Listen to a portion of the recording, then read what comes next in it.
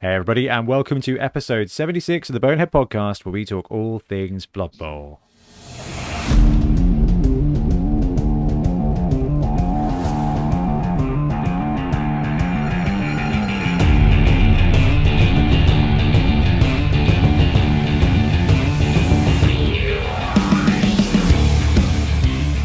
Welcome back. I'm Ben, and I'm not joined by Blood Tithe Ben today because he very wisely took a week's holiday to go away with friends and play games. Ben has absolutely smashed it. So we've brought in some regular journeymen, some legitimate Blood Bowl star players. We've got Milton All Block Smith and Ian Warhannam Hannam. Gentlemen, how are you today? Brilliant, thanks, Ben. How about yourself? Not bad at all. Ian, are you alive? You all right? Oh, sorry. Yeah. Sorry, Helen just sent me a message. Oh. Cool. Yeah, sorry. That's all right. That's all all right. good. Do we want to bring Helen on as well? Hello, pleased to be here. First surprise guest. No, Yeah. it's awesome of you guys to jump on to cover for Ben. We had to move the schedule around a bit this week. Last time we had you guys on, it was Bash or Dash, It was.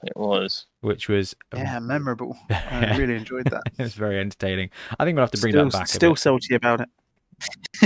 Very. No, wicked. Right, on today's show, we got these guys on, and we were planning on having Ben and Sam Frenzy Garnet as well, but you know what scheduling's like. So we're going to be talking about the viability of teams of legend. Now, Ian and Milton both actually a bit prolific in the way of teams of legend coaching now anyway. Ian, what's your teams of legend of choice? So I've done a few kind of over the years. I guess Amazons was one I did fairly recently. Yeah. And I guess I'm just trying to think really. Custom built an absolutely gorgeous Amazon team out of Escher guys from Necromunda. Yeah.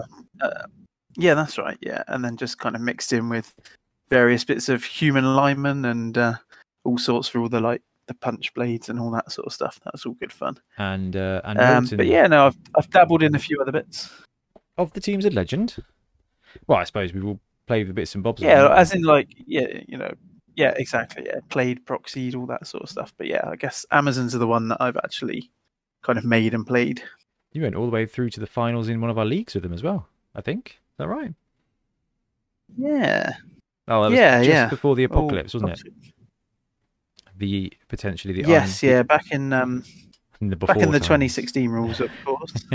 Yeah, and Milton, you've very recently not homebrewed, but customized your team and took it to a tournament and took most touchdowns and third place with them.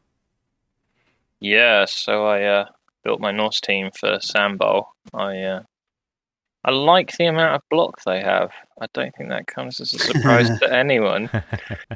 But I was actually really shocked about how well I did with them. Some great games, and yeah, a cracking team. I love that you took most touchdowns with that team. I was not expecting it. At all. Anyway, so we've dragged these guys on there to talk about teams of legend and their viability in this format. All right, they're still great teams, but buying them might be risky.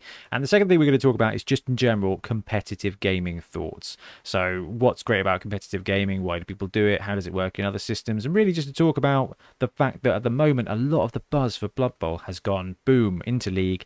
Now it's gone into tournaments, which are bringing out some kind of meta shifts and everything, and why you should be excited about it or why you should stay away from it. So we're just going to have a bit of a roundtable chat about that. In the background, I'm going to be building some toys, so I'll try to pay attention as much as possible. Anyway, we do have a couple of bits of Blood Bowl news, so we are going to disappear and come right back.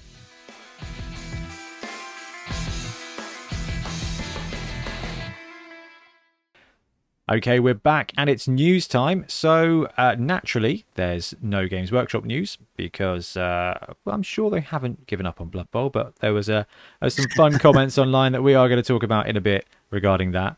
And let me move this Ian's little goblin face down there. That's probably why you wanted me to share the screen, is because you've got your little rainbow goblin back again from Bash or Dash in.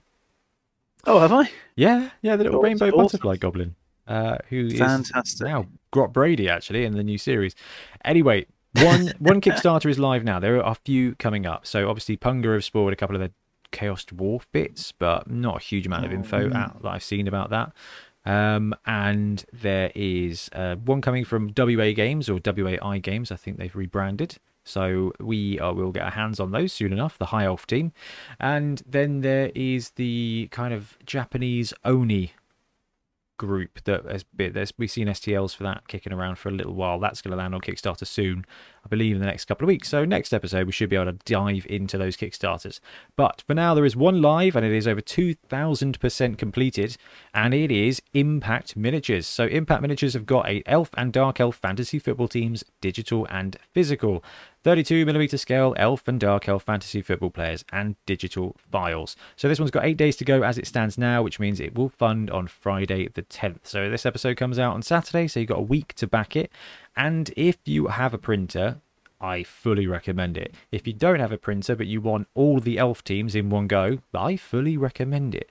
So let me scroll down on the video feed so we can see. So there's 4 different line elf sculpts, there's a couple of catchers, there's 3 different blitzer poses, there's 2 thrower poses, a cool kicker pose which properly goes back to 2nd edition, which I love. It's like, I love that bit. There's a couple of different war dancers, and there are 4 different witch elf sculpts. Basically 2 with Tina Turner hair and 2 with regular normal person hair. Gone for the proper 2nd edition throwback, which I love. We've got assassins, and my personal favourite is the skeleton elf. Just for when if you've got an undead team. I'm really curious about the ears on that. Yeah, I mean, yes, not be gone. Elves have ear bones. Well, I guess the thing is though, if it didn't have the elf ears, how would you know it was an undead elf? Is that part of the helmet? Let's Just pretend. looking a bit closer. Because it's got little band bits. Maybe Yeah, it looks like it's strapped on. Maybe Do you know what, it's Ben? glued on the. I elf. always thought that a long time ago. There's in old Warhammer Fantasy Battles, there was a The regiment Cursed of Company. renown, with a high elf Richter skeleton Kruger. in it. That's it. And the only way that you really knew that it was a high elf skeleton was its armor, because otherwise it just And it looked was like taller. a human. Yeah. Did they have high elves in that? Yeah, they did. Yeah. They're in like high elf scale mail. Dogs of War, Cursed Company. That was wicked. That was the Cursed Company was released in like the 2nd wave of Dogs of War stuff, wasn't it? Because Well, it was regiments of renown, wasn't it? Because you had the kind of divide. Oh wow, there is that's just a high elf standard bearer body with skeleton arms. That's absolutely perfect. That's one thing I do love about the Punga. Was it the Necromantic?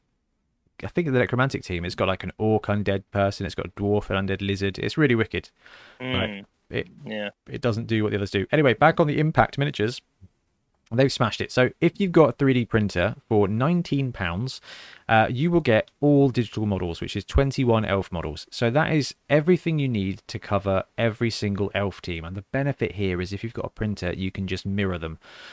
So you've got basically double the position, or double the kind of the poses, which is really good. So for £19, you get all the STLs you need for every one of the 4 elf teams, which is a pretty good deal. But the good thing here, and I'm really impressed that Impact have done this, £66, is that right? No, £55, 28 models printed anywhere in the world, delivered in October. So 28 models for £55, and that will give you the ability to play every one of the elf teams. Like, That's pretty good value. That's really good. It's really nice to see STL Kickstarters plugging in at the same time as physical ones. I know these aren't brand new sculpts from Impact. They're basically digitizing and updating their older ones, upscaling them and everything. And it's a really good move because the sculpts are great. Now, I've actually got Impact were kind enough to share a couple of the STL files, and I have printed them off. I'm not sure if the review video will be live by the time the podcast comes out or not. It depends when Tom wants it to go live. But I printed this off with my new printer, and I hadn't really tweaked the settings. And Little flex there. oh, dude, I'm going to complain about printer situation. I got rage bought another printer. It was a proper rage buy as well. And without tweaking the settings, they've come out brilliant. And I don't think the renders do them justice.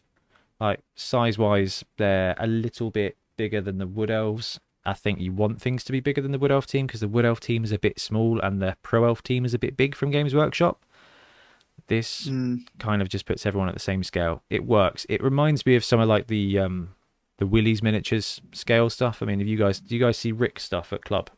Yeah. Yes, that's yeah, exactly they're what slightly it's like taller, Yeah, aren't they? a bit They're taller, kind a of bit more slighter, true scale. which is appropriate for elves, to be honest, isn't it? It is. I was really impressed.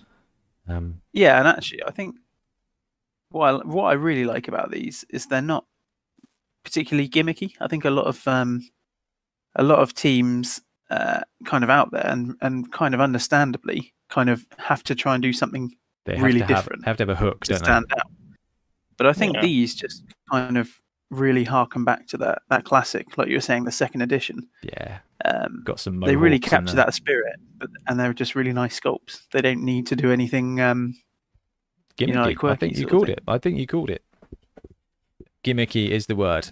Yeah. So I was really impressed with these. The sculpts are clean. The pre-supports are superb. I was very happy with that. I have like issues supporting things because I wouldn't say lazy. I would just say time efficient. So yeah, when it comes to supporting things, I get a lot of failures. So the fact I could chuck these on the plate and they were just good to go is a bit of a no-brainer, and it works out about the same as 2 months of Punga Patreon, and that is kind of the going rate for STLs now for a team. It's about £20 for a team, whether it's over 2 months from Punga or just buying the STLs on Cults or on my mini factory. Price is good, sculpts are good, and the fact you can get physical ones as well means that anybody who's looking to pick up an extra team or 4 teams in one can do so for about £60 with postage. Which that's the thing. They're quite hard to compare price wise, aren't they? I think sometimes STLs. yeah, Because when you're looking at say like Games Workshop's offering, but yeah, you do have to remember with these, like you're not just getting a complete team, you're getting loads. And if you're trying to compare that to one Games Workshop box, quite often it's a bit of a false comparison. yeah, Because you don't always get the full team. No, that's true. Oh yeah. Oh yeah. I did. Yeah, I did super enjoy doing the top 5 top 5 worst one box teams on Top 5 Friday the other week, because everyone was raging because they were like, well, Goblins has got to be second, Goblins has got to be first, Goblins have got to be first, and then they forgot about Renegades. Oh, yeah. Yeah, the worst one box team because it can't be in one box. Like, yeah, but they would be a perfect candidate for just printing off, wouldn't they? oh, it's perfect. 'Cause you can just Yeah. everyone you can make unique. And that's it. That's also their greatest strength. But yeah, I love this. £19 for enough STLs for 4 different elf teams. You will never need to buy elf teams again, unless when the high elves land, which as a team of legend, they get different positionals, for example, which that is was smooth. That was good. foreshadowing for our first topic today, because that is definitely a vulnerability. Anyway, there's that team. There's a bunch of Kickstarters upcoming.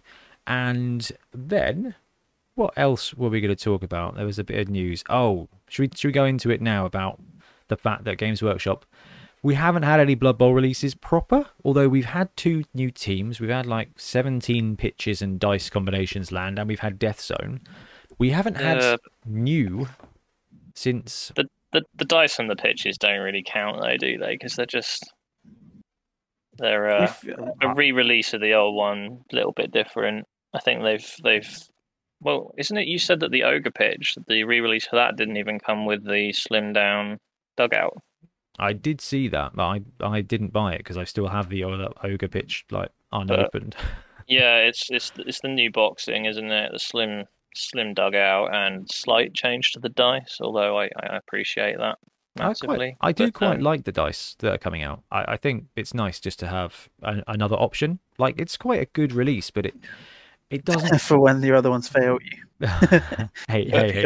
I have been to a tournament, and halfway through my first game, I have gone and bought new dice because it was one of the... I literally just empty my box of dice, rotating them, because I don't want to associate a particular set of dice with a particular luck. So just keep it. That's very good of you. Do you put them in the freezer when they don't perform, though, Ian? Microwave. Like, yeah, to buy microwave. Microwave's very much one and done, isn't it? But yes, yeah. They had their chance. put my shiny metal dice in the microwave. That's not what Helen wanted to talk to you about during the intro, was it? Yes, the microwave smoking. Why are there dice in the microwave again, Ian? Yeah. No, The freezer was full. yeah, just full of dice. So Milton, but as we were talking about, as we were setting up the show, you did bring this up. What was the angle? Yeah, so I've seen a few people comment about this recently. It's just that we've not really seen anything big. I know we've had Death Zone, but in terms of like minis and everything, I mean, the new box set was fantastic. It included the two teams, the star players, the referees, or everything you need to play the game and more. There's so much excitement around all of that happening. But, that was back in November last year. We've now just hit September. It's Yeah, been a we're been a fair while. And okay, yes, you're right. We've had the dice, we've had Death Zone, And Forge Worlds, to be fair. we've had some star Forge players. World star players We've come had in 3. drips and drabs. and none of But them were Rumbelow. Yeah. no, No, I know. Oh, where is Rumbelow? Still waiting for him. GreboGames.com, I believe is where you need to get Rumbelow from. It's a Yeah, great probably model. do. He's got a baguette. It's very good. It's very fun. Oh well, that's yeah, very it's funny. halfling. It's funny, Milton. Like it's been over a year since we went through that whole spate of spoilers and everything. Like yeah. it's so good to look back at now, to be like, this time last year we were in the absolute throes of like, what's going on, what's the meta going to be, what the team's going to be. I think it was around about now that we thought dwarves were going to get fixed, and it was all very exciting, and the spoilers were landing, and the community was being torn in half because the cheese got moved. And then there was the fact that there was like, is it, should we be looking at the cheese before it's been sold? It was all very dramatic and exciting, but it was proper exciting. But It was, yeah. then the box set landed, then Necro landed basically the same time, and then we've had three star player miniatures, and Frankenstein. yeah, we had Frank, Skrull, and Gretchen.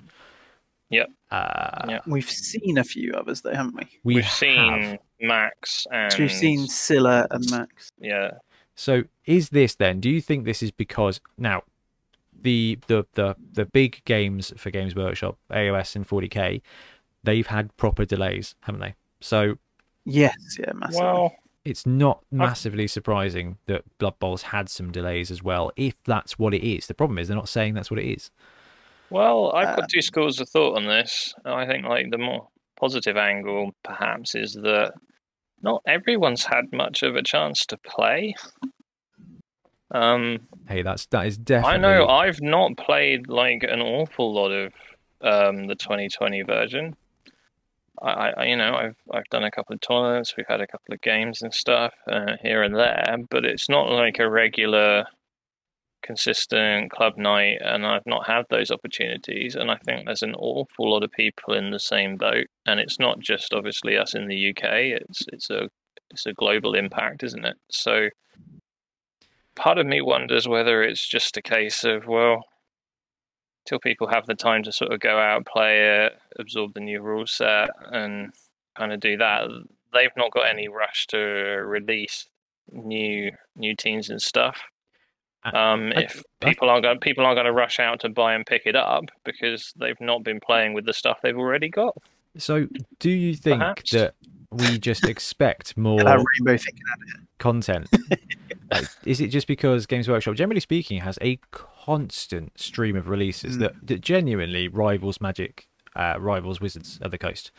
Like, there is new content every month. There is a new thing every month. I mean, we've all chatted about this because we are proper wargamers, right? We are polygamers to the max. There will be all the different... I mean, I'm sitting here and I've got my Blood Bowl stuff. I've got some AOS units. I've got my Warcry box. I've got an entire fleet of 3D printed Battlefleet Gothic stuff. I've got some Warmaster. Like, I am a polygamer. And all of these releases, like Kill Team, that's pretty sweet. Like, there's always stuff going on. Is it just that we expect that? I mean, this is something that's been massively mirrored on the Warcry community. Like, Warcry, is it dead? Like, we've had nothing now for over a year.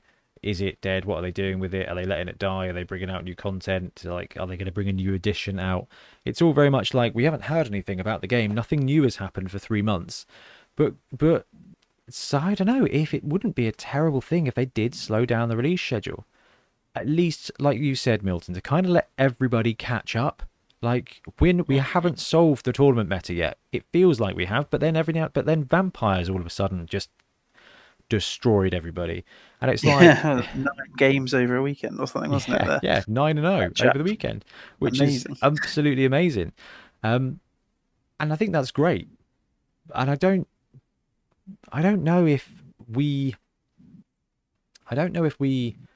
and hear me out with this one, and we're going to talk about this when it comes to competitive gaming actually, is there an element of a desire of new content to land, like a new team, so that the meta doesn't get solved, so that you don't feel quite so far behind? I think for me, it's probably more of just a kind of a business thing, really.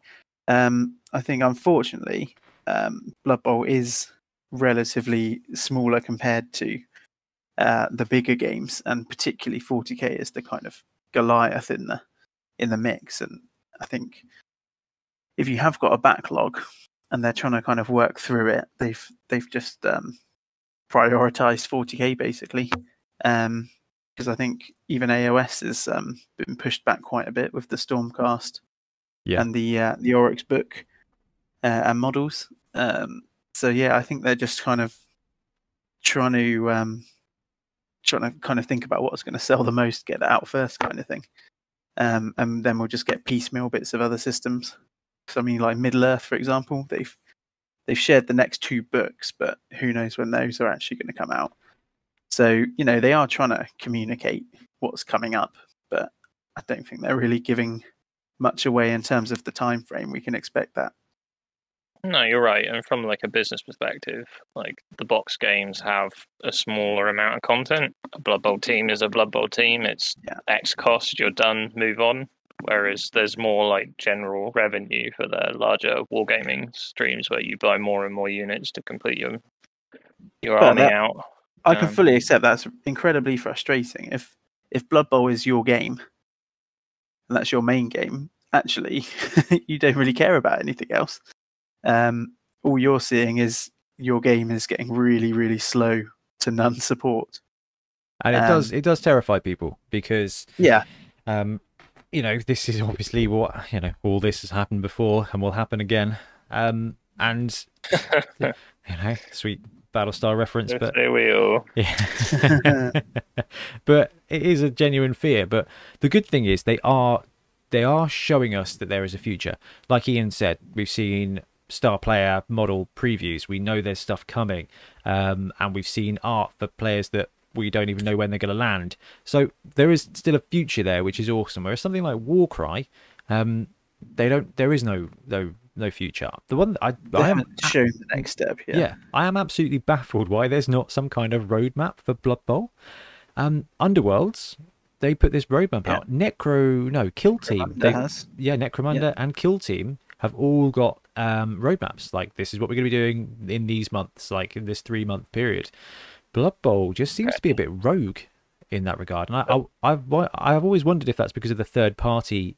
Like, there is a chunk of third party like represented in Blood Bowl way more than any of the other games. I don't think we needed the roadmap when we were getting spikes every sort of quarter. Oh yeah, that's incredibly true.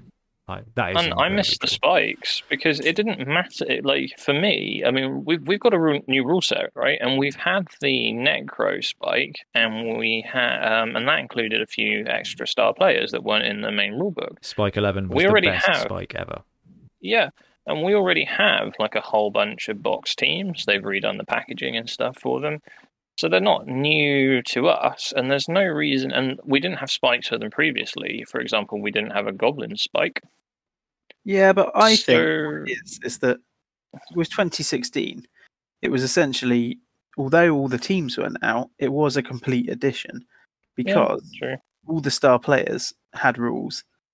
And I think the problem with the 2020 edition that we've got is that it feels like it's still missing loads of content for lots of teams. Whereas 2016, it was pretty much all out there.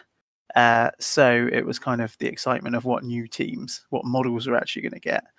because the rules didn't hugely change. It was very for the- much for the like, newer teams what's that were next? released. What's next? Yes. Like, So you could be what are we going to excited get? more than frustrated, I think, Now it's Well, like, because you could still play the full edition. when are we going to get Rumbelow? You've hit- When are we going to get a Croxy? Yeah. Exactly. You know, And it's You've like, hit the nail on the head there, Goblin's going haven't to get you? any stars.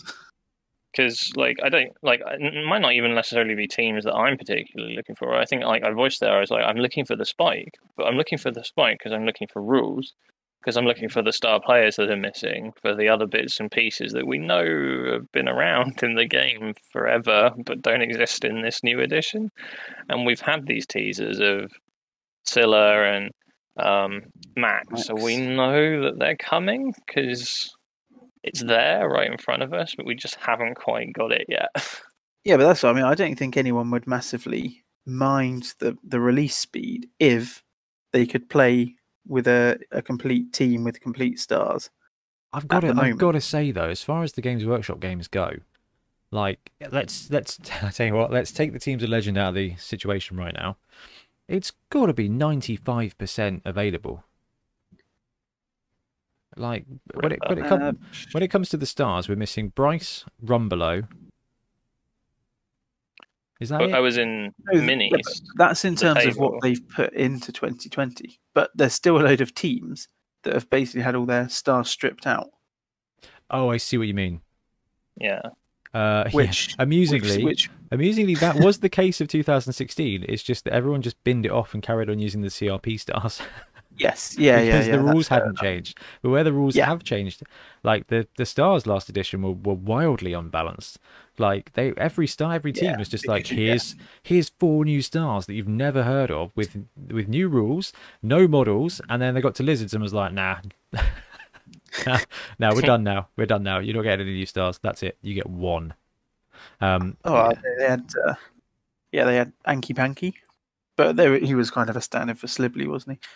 Exactly. And, but all of that's gone. You are quite right. Like that's what I mean. It is. It does feel like it's the unfinished edition right now, isn't it? Yeah, and I think that's the big frustration. Really, is there is such an imbalance.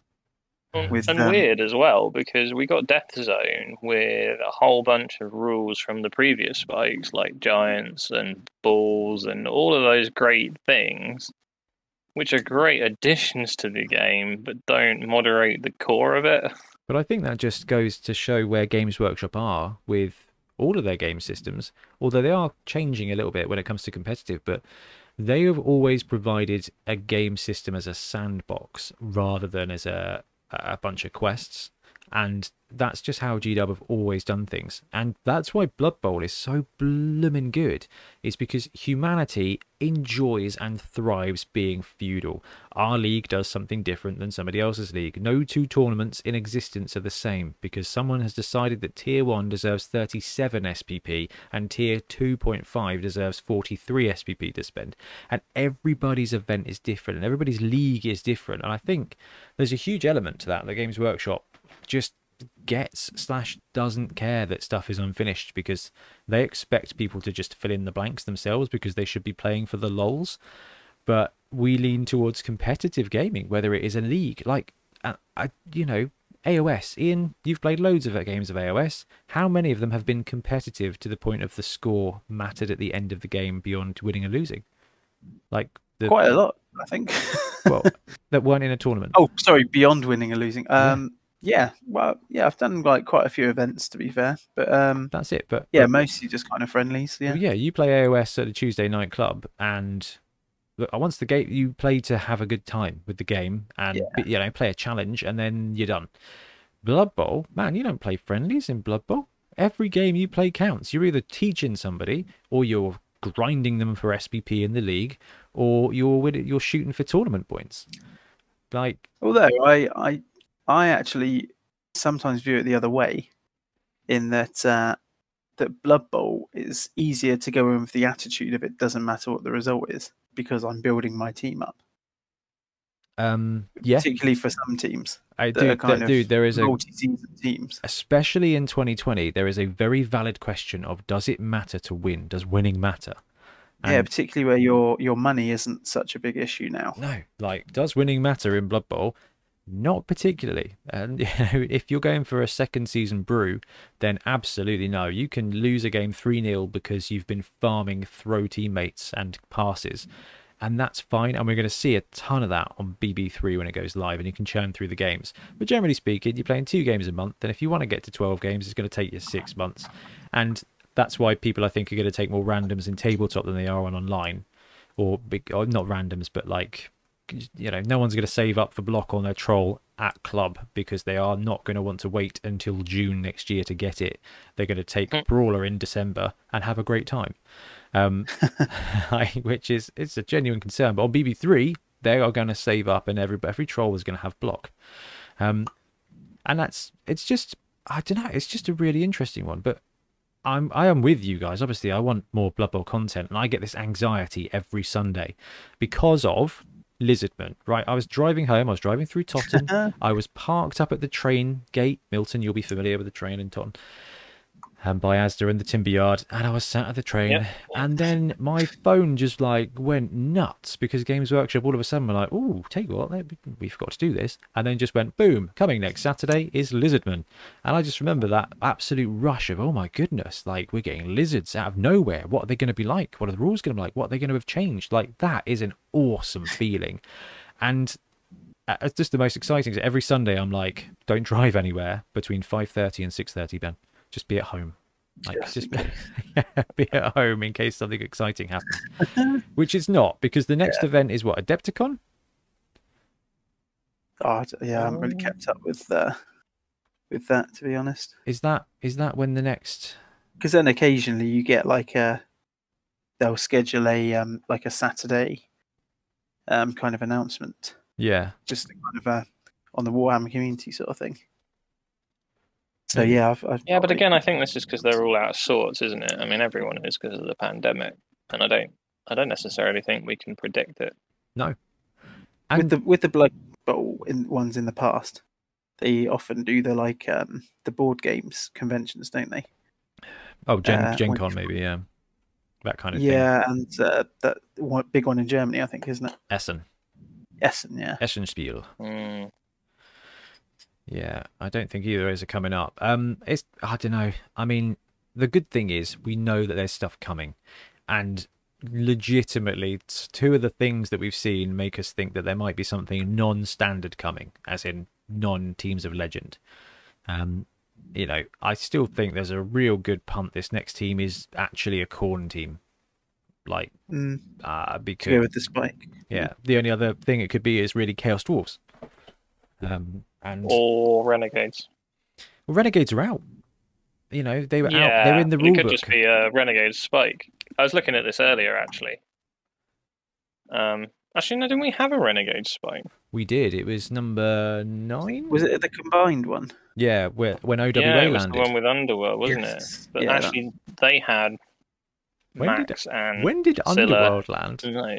When did Underworld land? Because that was hilarious. Because obviously Underworld changed, didn't it? Spike, Yes. Underworld. To match the sprues. Yeah, Underworld landed, and then it all went like everyone was very angry.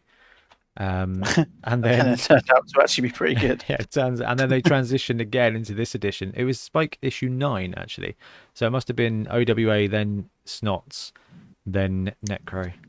Oh, that was hilarious. Saying this the other evening, like I started building my Underworld team back before that release, and then that release came out and they changed, and I was like, okay, I found some Snotlings. I'll add those to the thing. I'll get a Rat Ogre.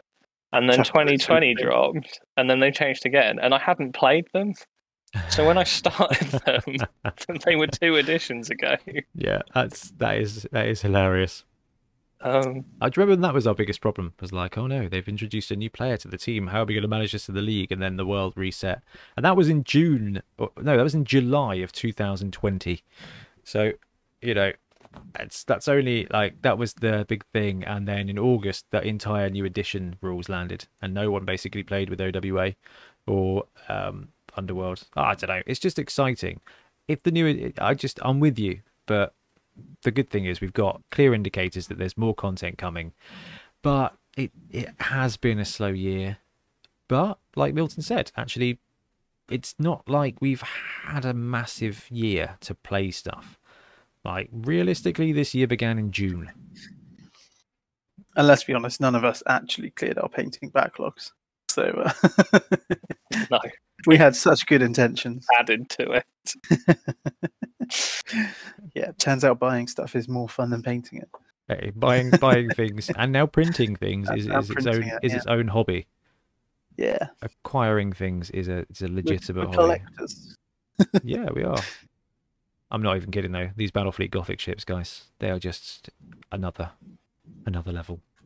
Battlefleet. Can't wait for them to bring that back and terrify everybody by bringing it back at a slightly larger scale. Yeah. That's gonna be absolutely corking. Right, groovy. You know what? This conversation is basically going to carry on, but we are going to take a quick jolt in a second, talk about hobby. But before we do, I just want to say a massive thank you to everybody who supports the show in any way, which includes all of you who support us on Patreon. So just want to say a big thank you to our new patrons this week. Thorsten, Jean-Philippe. Oh my goodness, I'm so sorry. This is probably going to get you to quit the Patreon. Very old. Sorry about that one. Jack Hendy, Bill from work, nice. PJ Mizzle. Oh, Jack Hendy, I know that guy. Oh, he's just started coming to Wobble. Oh, wicked. Maybe he'll be there next Tuesday. Wonder if he plays Warcry. Yeah, nice guy. Yeah, he's rocking his orcs, doing well. Orcs, or Black Orcs? Orcs. Yeah, proper orcs. I do love proper orcs in this edition, man. They are mighty. PJ Mizzle, Anthony Castellaneta, Brian, Relcore, Sean, Trolls, Ho Larson, and Rocky Cat. Thank you all very much for joining the party. Bonehead Championship is underway, really. We've got the first round preview live now, so get your match predictions in, because the first game goes live for patrons on Saturday morning and everybody else Sunday morning, and it is going to be every Monday match preview, every weekend new game for Blood Bowl. So I'm proper excited. We've got plenty of episodes in the can, and our first match is actually the one I played against Ian, Snotlings versus Black Orcs, and it is a brilliant game. I've enjoyed looking at the predictions. Oh, there's hundreds of predictions. Really. It is definitely taking up my actual work time, sorting those predictions out. And there's a few people that have got it bang on. Like, there's a couple of comments, and the comment is exactly right. And I'm like, which? Oh, there was what? Yeah. Yeah, I'm like, there was one comment in particular I saw that really struck me. Was one chap mentioned that he's like, I need to know who the coach is in order to make the prediction. Excellent point. It's an excellent point. And because of that, with the match preview moving forward, there will be a coach bio, as it's a really good point. And I was like, yeah, everybody knows Ian.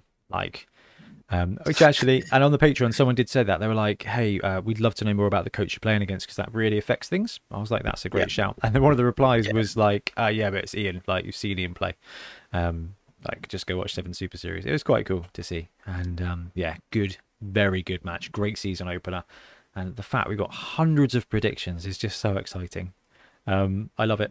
Anyway, let's have a chat about hobby.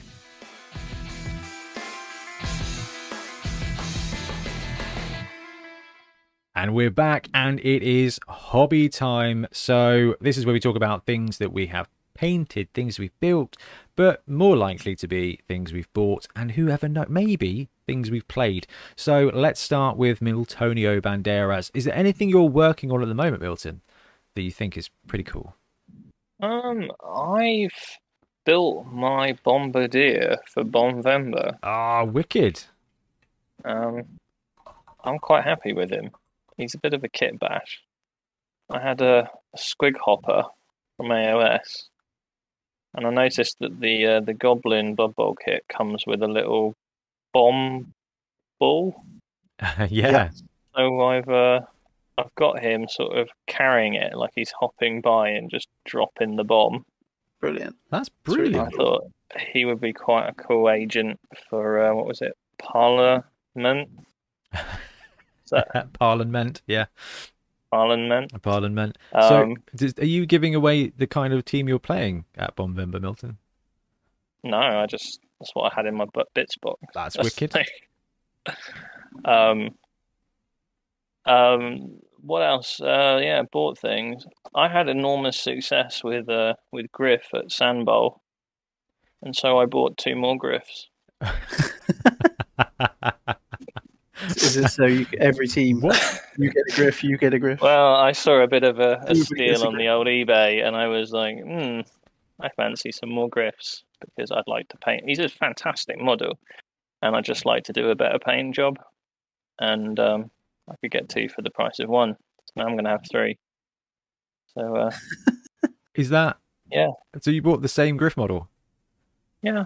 Oh, I wasn't sure if you were doing what Steve Cross does and just collect every edition of Zug. Zugs. He's got an entire Zug team. I love that collection. It's so fun. It's awesome, isn't it? That could be you, Milton. Think big. But I also bought a box of humans for what I really wanted was the arm off a thrower. And of course, I just bought the whole box. Of course, yeah. It's not that expensive. Like, I know that sounds really bad. They're really useful to have, actually. Yeah, a box of humans. This was the thing. So usable. So yeah, I was like, well, I'll either keep it as spares, but then I've tossed around a few ideas with it, either going sort of the OWA route or the Renegades route. Yeah, because Pact and your Underworld team have got a bit of crossover, haven't they? Well, I've got an Orc lineman in my box. I've got a Dark Elf lineman in my box, left over from thing. I'm sure I could probably spare a Goblin. I've got a Rockgut Troggoth left over, and I've got an Ogre. Yeah, I'm not far off. So maybe that's where I'll go with it. Nah, that's absolutely wicked. I do love Griff, and I love the ability to chuck him on a lot of different teams, and having those human spare parts is just infinitely useful. Did you use the eagle on your first model? I did, yeah. You did. And in my first game at Sandbowl, literally the first turn and the first time of me moving him, I snapped it off. Oh no! I was going to say, depending on your plans for the next ones, you could have 3 counters there. I'm not going to put them on again. I did not use the eagle on mine, so I have an eagle to donate if you want, Milton. Collect some eagles, that'd be cool. The warped eagles, your next team. Do you know? I don't dislike the eagle. It's just such a spindly connection. It's just not. Yeah. It's not okay, is it? I think if the helmet was better designed, we'd all hate the eagle. But because the helmet is just so bad, everyone's like, "Yeah, the eagle's not that bad. Like, don't even worry about it. Yeah, go build a pump wagon." Yeah, I followed the instructions, and the instructions on that one were not right. Yeah, the instructions are what makes the helmet bad. It's not itself that bad. I filmed the video of it, so I was building it while filming it, and it went horribly wrong. It went horribly wrong because you know. Well, that's also partially the other reason I wanted to buy another one. Because his neck is a bit gluey. It's like hazing. It's like Games Workshop just hazing Blood Bowl players. Like, oh, you want to play Blood Bowl? Yeah. You got to work for it. Yeah. That's the other bit of hobby I did. I did do a little bit of painting. I painted one of my goblins for my Underworld team. I was trying to do a bit of greenskin skin, and I followed Mr. Hannon's recipe for it, and it came out rather nice. I want to talk to Ian about greenskin skin in a minute. Good, I'm painting them at the moment. I was going to say, I feel like that's going to be a pretty good transition. So, Ian, what are you hobbying at the moment? So, right actually this minute, I'm painting some Warhammer 40k Beast Snagger boys. Orcs. Really good. Yeah, I love orcs.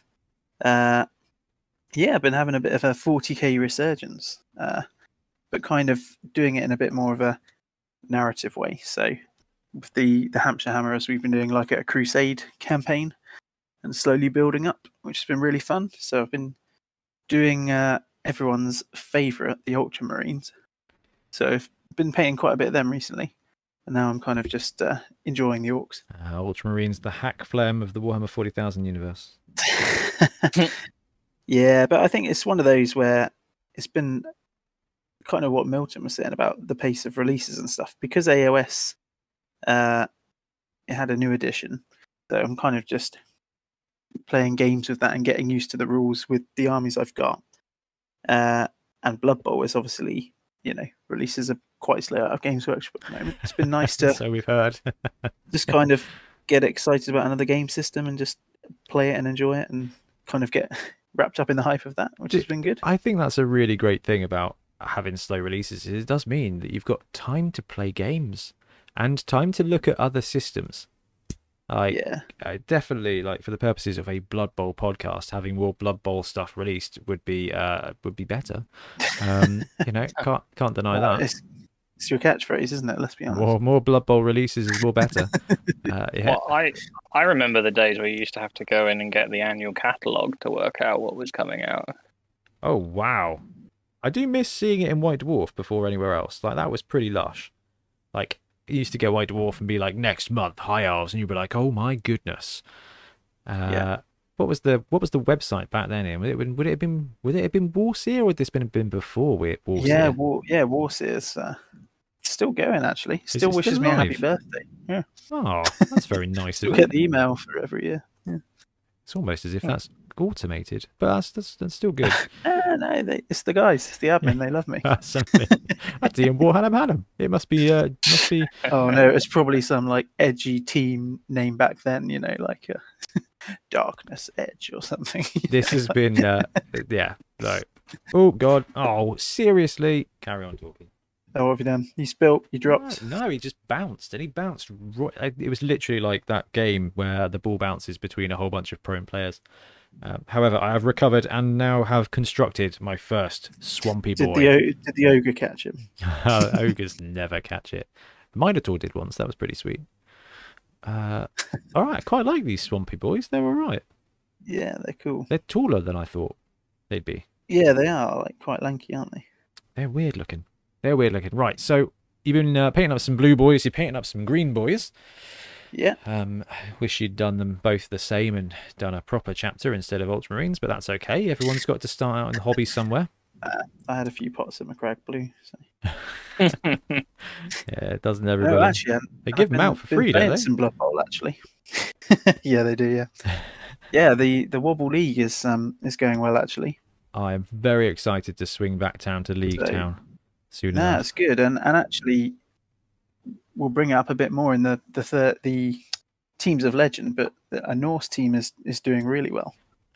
Ooh, that does not surprise me, because Norse, despite me somehow putting them at tier 2 in our rules pack, they belong in tier 1.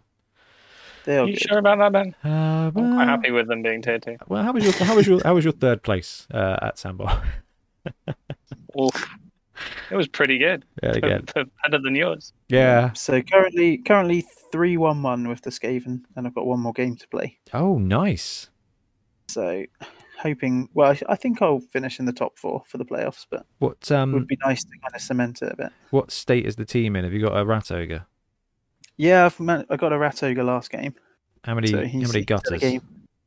4. Yeah, I've got all 4 you of got them. the full lineup, so your TV must be 1300, 1400 then? Yeah, it's around that, yeah. Wow, that's awesome. gone up pretty quickly. I've actually been very lucky so far. I won't say it too much because we know what happened next game. Yeah, the injuries hasn't really... Couple of linemen, maybe? Well, I've got a particular lineman I love, number 13, which is quite fun. And he's been replaced about 3 times. Yeah. And it's always him. Yeah, you wait till he gets So have you been going for mostly random skill ups? Not really. I think I've taken one random on someone. But random normal? Or? Yeah, what was it? I think a random normal, yeah. Random normal on a Skaven lineman is at 100% the way to go. Yeah, but I managed to get block on, I think, 3 of my 4 gutters, which is good. That's a lot of block, isn't it? They just level up really quickly, don't they? They do. Didn't want to go wrestle for one of them? They just score lots. I might do in a bit. Yeah, definitely. Can't beat a good wrestle. Why is this random shiny sparky point also for this orc? What is that supposed to be? Oh, Games Workshop and their multi-part, but very specific build order pieces. Yay.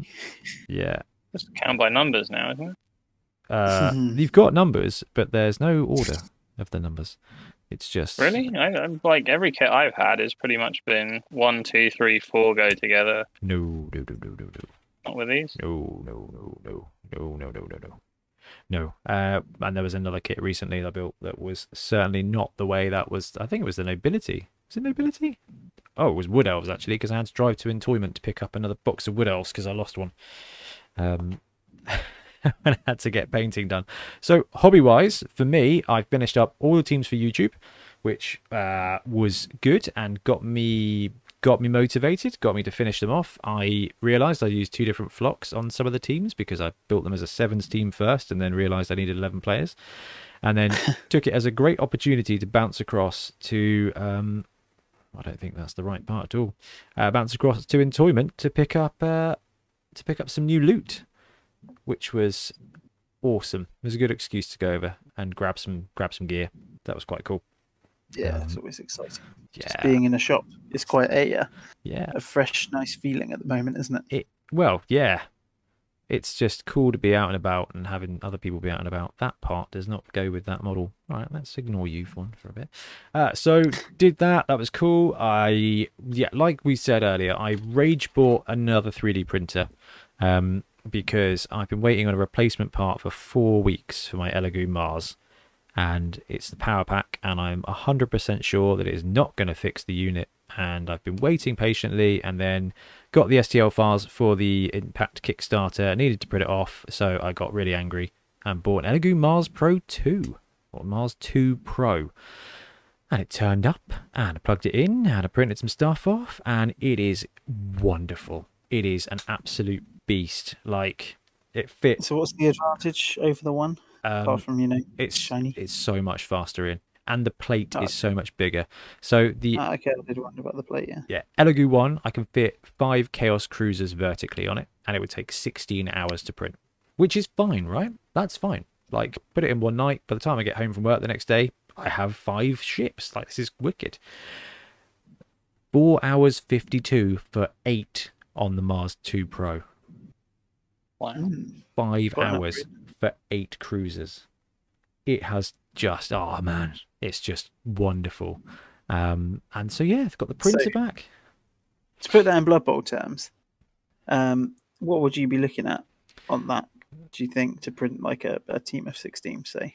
You're probably looking at, so with the Punga miniatures, we had the Punga Dwarf team, and it was 2 trays for the players, 1 tray for the Death Roller, and like a couple of spare players. So about three prints in the old printer, and they're about 8 hours, and 10 hours. So which day is and a half a print. Well, yeah, basically, right. That's still great. You can print a whole team in a weekend, including a big guy that you'll never use.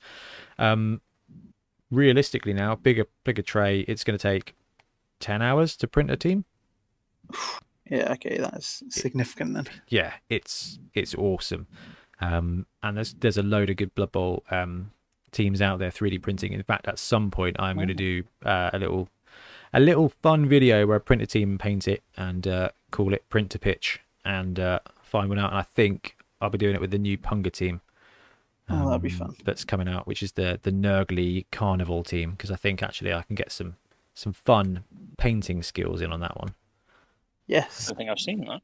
It hasn't landed yet. It's coming out on the 6th of September. But did you ever play Wartime, Milton? No, but I know what you're on about. Yeah, they've got the this Carnival of Chaos, yeah, and the team is very much like that. And it's like that, but in pretty much exact Games Workshop model poses. They've done a very good job getting the aesthetic correct. Well put. Yeah. Trying to find it. I can see the Chaos Dwarves. They look wicked. Yeah.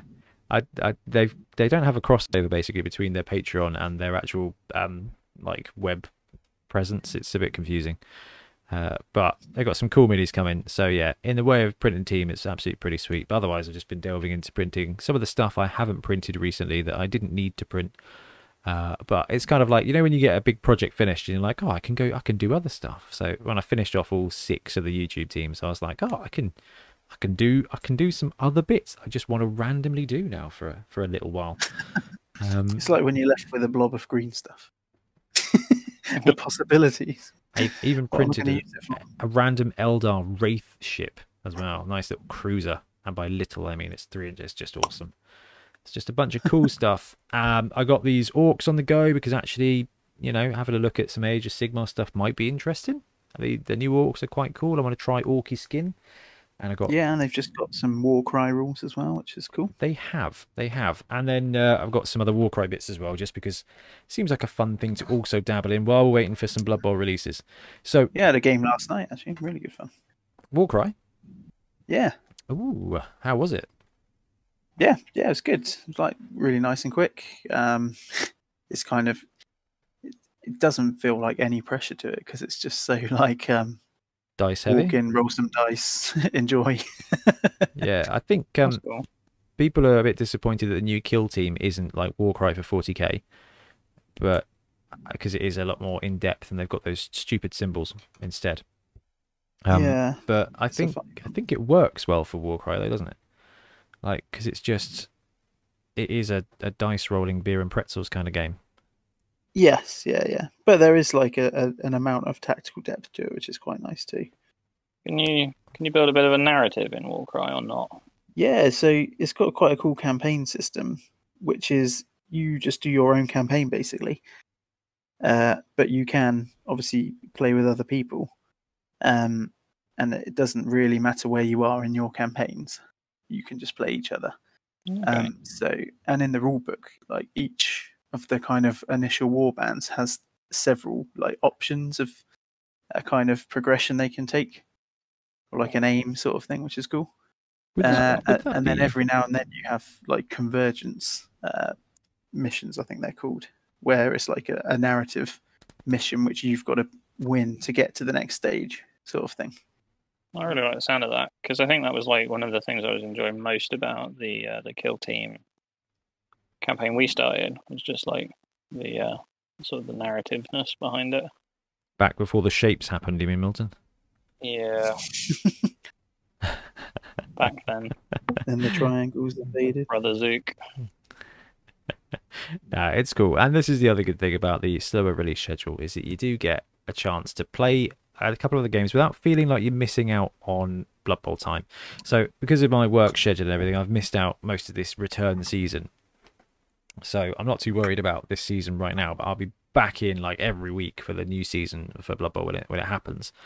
Which means for now, I don't have to worry about getting those games in real quick. I can just actually next week we're going to play some Warcry, and that'll be really good fun to just roll some dice and play a different system and try it out without having to worry about giving up a specific game time. But that kind of fits in. I feel like this is the right piece, but I don't feel like the push fit system is working with you here. Oh no, push fit. Snap the pegs, clip the pegs off. Yeah. If you're going to glue it. It's been good so far. I've been taking like the edges off and using it as a pointy bit to guide the model, but that is not going to work with this dude. Right, groovy. Anything else you guys have got in the hobby list right now? No, I think that's it for me. Cool. Right, well then let's move on to our first topic, talking about some stuff that you guys have both put a ton of hobby into, which is the Teams of Legend.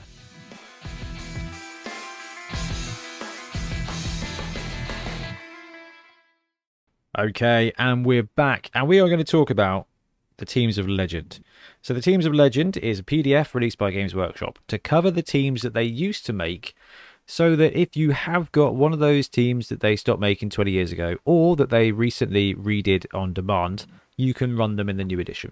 Okay, so they landed for about 45 minutes. Amazon Blitzers were actually war dancers. That was a fun video. That was a really fun video of, oh my goodness, what have they done? What have they done? Oh, it's copy paste. Oh, it's fine.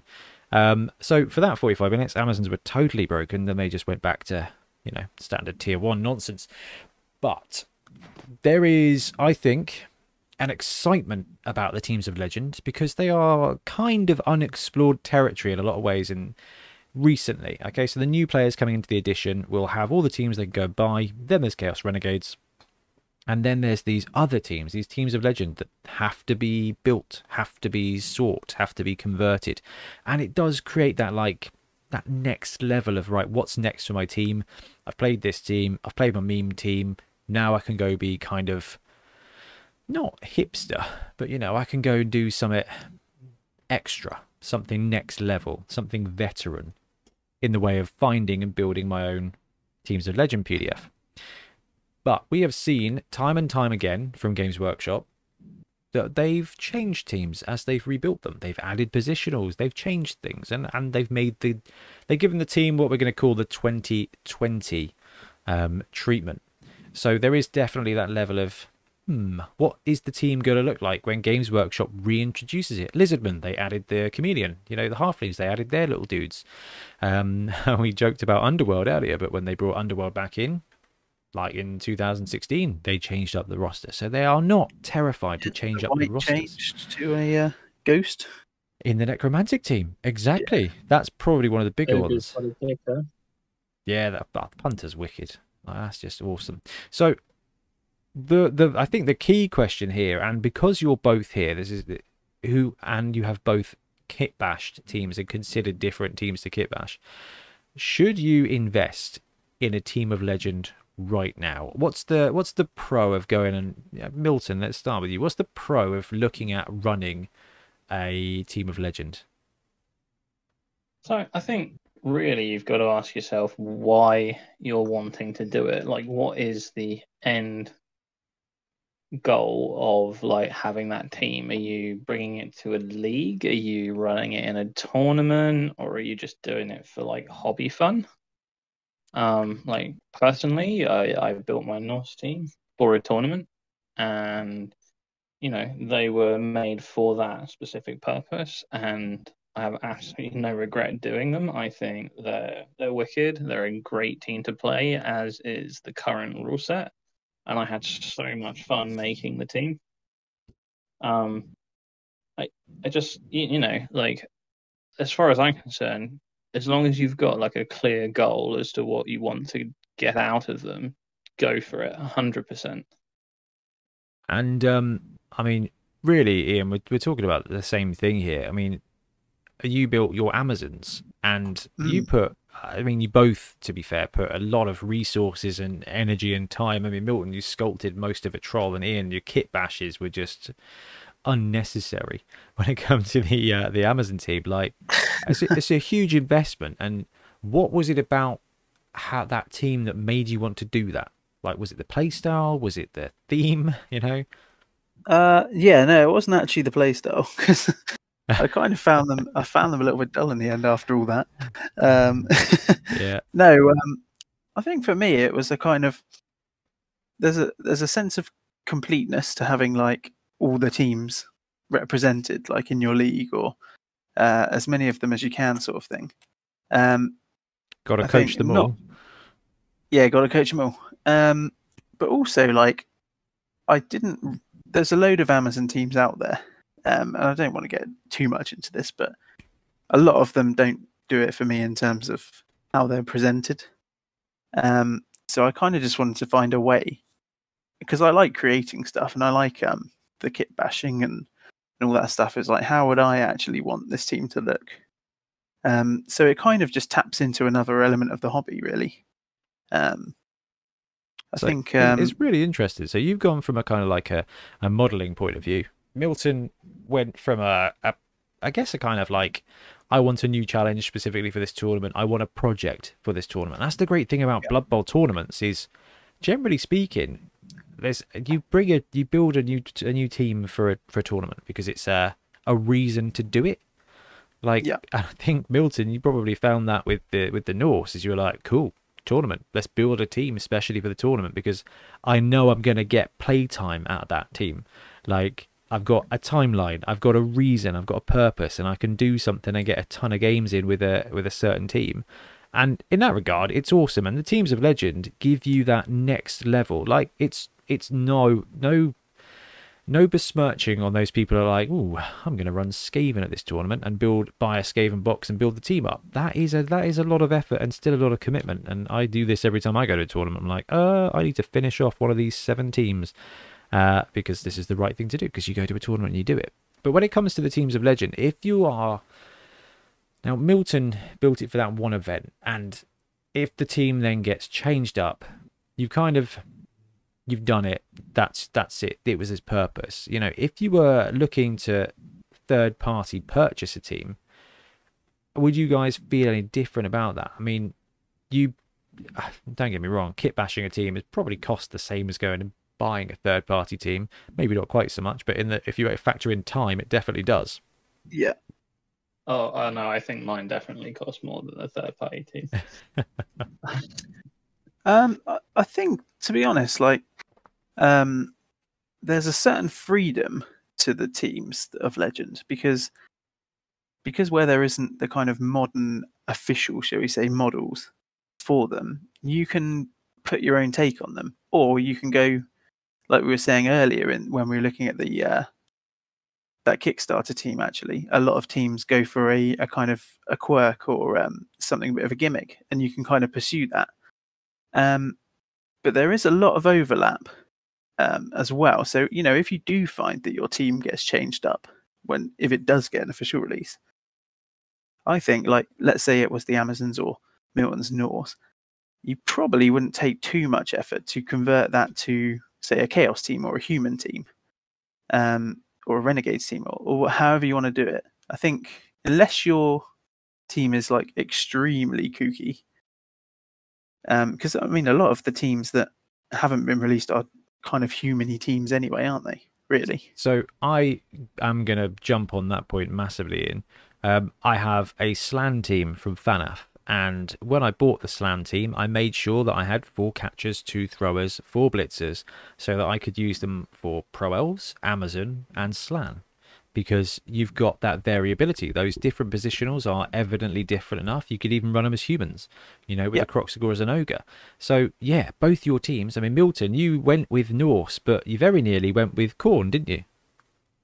Well, I was just about to talk about that. Yeah, so like actually, I managed to pick up the Blood Reavers from AOS, a sprue of those on eBay up for cheap. And I have them sat there. When I was like making the decision, like initially I'd bought them to make a Khorne team with, and I could just see the potential for sort of going the North route too. And so I was really sat on the fence about that one. I wasn't quite sure which way I was gonna go with it. And I think what Ian said is right. Like, I mean, if for some reason they release new rules for the Norse team and they get rid of like some of the positionals or whatever, well, or they add new ones, well, okay, I could probably carry on with what I've got or like work around it. Or alternatively, all of my linemen and stuff work perfectly fine for a Khorne team. It's really interesting, but I think that does massively highlight 2 elements. One is that, well, not necessarily cookie cutter. The teams of Legend, this is going to sound a little bit harsh because some of them do have a massive identity, but there's like 2 different groups, isn't there?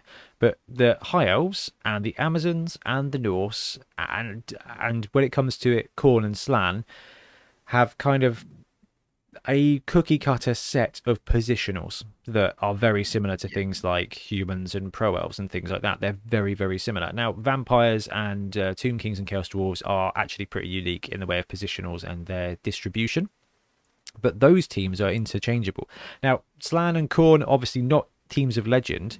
They're next level, which is, well, we thought were potentially more safe, but I've still got Scylla on the screen here, so I'm still fully expecting a Khorne team to land, and then old school Demons of Khorne potentially to be got Gonna get gone. the nobility Bretonian treatment. Well, quite possibly. Although I think that the Khorne roster would be better for Savage Orcs, potentially. And the new Khorne Chaos team will be more like Nurgle. Always up for more orcs, to be honest. Well, yeah, I mean, let's get a Destruction Derby on the go. But yes, like there's definitely a cookie cutter element where you can kind of swap your teams, which is a superb way to protect against the biggest con, which you guys have already called out, which, and Milton put it in the show notes right here, will positionals change? And I mean, let's talk about the teams real quick. Which of those teams will take Khorne and Slan out because they don't sit currently in the Games Workshop sphere? They sit on their NAF sphere, which is confusing to new players, but that's probably fine. I mean, do you think we're going to see positional changes with those teams, with the 6 remaining teams, when and if they land? I think that's a given. I think vampires, definitely. There's no way they're not going to get change up. I would be very surprised if we didn't see a new positional for them, if not more than one. Chaos Dwarves? I'm intrigued I by don't- what's going to happen with Chaos Dwarves. I'm not necessarily sure that they would change anything too much with Chaos Dwarves. Maybe I think what they might do is they might change the amount of positionals in order Potentially. to fit the most through.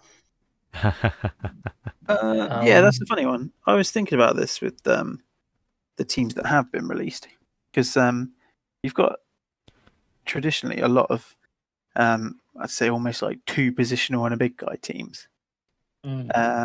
So things like ogres, for example, obviously the ogre and the positional blend in there, but they had two player types originally, didn't they? They chucked in the punter, lizardmen. You had the saurus and the skinks plus the big guy chucked in another positional.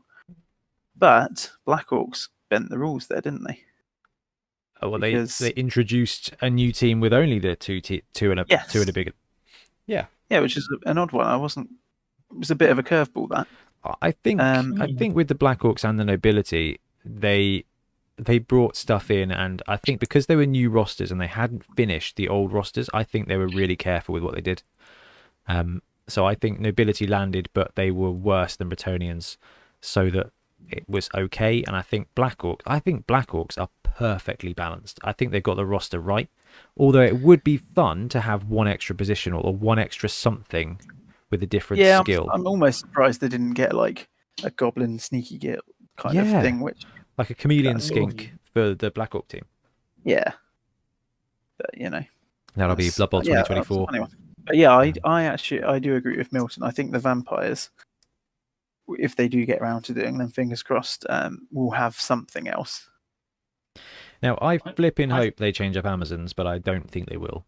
No, I think the positionals Amazons have got are fine, but I think they need more differentiation in the rules. I think they should. I think they need to change the skill accesses, so you can't just have a team of blodge, but give a few more interesting options, like a bit of movement on the catcher and things like that.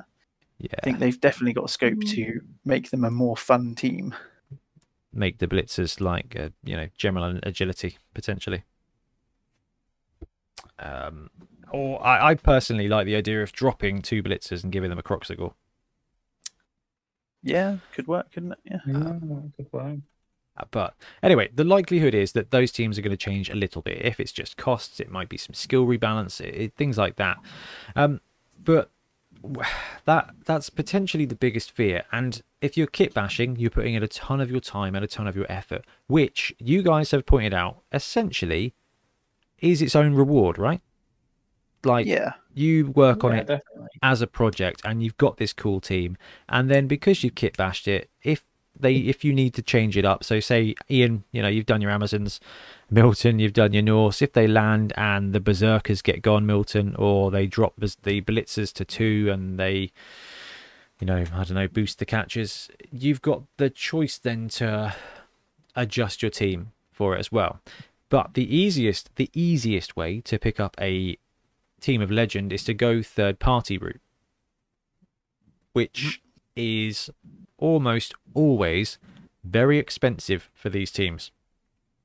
I really like the Chaos Dwarf roster, but it is a very expensive roster, like to track down, to try and find positionals, whether you're making your own, because you need to get all the dwarves, you need to get the hobgoblins, you need to find the bull centaurs, you need to find bull centaurs that you like, and it's all actually pretty challenging. Now, this is why I love the fact that Punga are doing a Kickstarter, but that is a Kickstarter, so that is going to be £65 at the cheapest. So you're looking to invest in a third-party team that's going to cost you 80 quid because you're going to go for all the stuff, right, and the postage, and it's going to be 70 to 80 quid for a third-party team that you could pick up, and then it could be hurt. So it could be the positionals could change up, and that is a bit of a risk. I mean, how do you guys feel about that? And why didn't you not go third-party instead of homebrewing your conversions? I think for me, I kind of share Ian's viewpoint on this a little bit, where I did take a look at some of the third-party options, but none of them really gelled to my vision of the team. Like, kind of what I saw and what I wanted from my experience of playing on the tabletop with the miniatures that I've created. And so I think I kind of dismissed them fairly early on. There are some great ones out there, and your point about like the Chaos Dwarf roster, we know we've got a Punga one coming soon. They look fantastic. There are plenty of options for all of these teams, and if you're not someone that enjoys that aspect of the hobby, like making things or going out of your way to like find a particular bit or whatever to go at, and you just want a team fresh out the box that you can just assemble quickly, spray, paint, play, then that's definitely the way to go for you. If that's the way that you enjoy your hobby. So was that it? Was it just that actually there wasn't a team that took your fancy, and that was why you were forced to go for the conversion route? Yeah, I mean, well, partly as I said earlier, because I had the Blood Reavers already, and I could have, of course, like I said, made a Khorne team with them, and then decided, oh, actually, I really fancy playing Norse, and then I'd have maybe, considered looking at getting a third party team. But I think for me, the experience, like I enjoyed doing that. Like I enjoyed the idea of doing that. I had so much fun making the Yeti. Really good fun making the Orfwerners and trying to get all the bits and pieces for that. And it wasn't cheap. And it did take a lot of my time, and I was up against the deadline. Sometimes that's the only way to get something done, though, isn't it? Yeah, completely. But for me, that really paid off. But I would completely understand, like, if your aim, and this is what I said earlier, like, if your goal, if your objective is, well, I want to go to a tournament and I want to play Norse, but I'm really not bothered about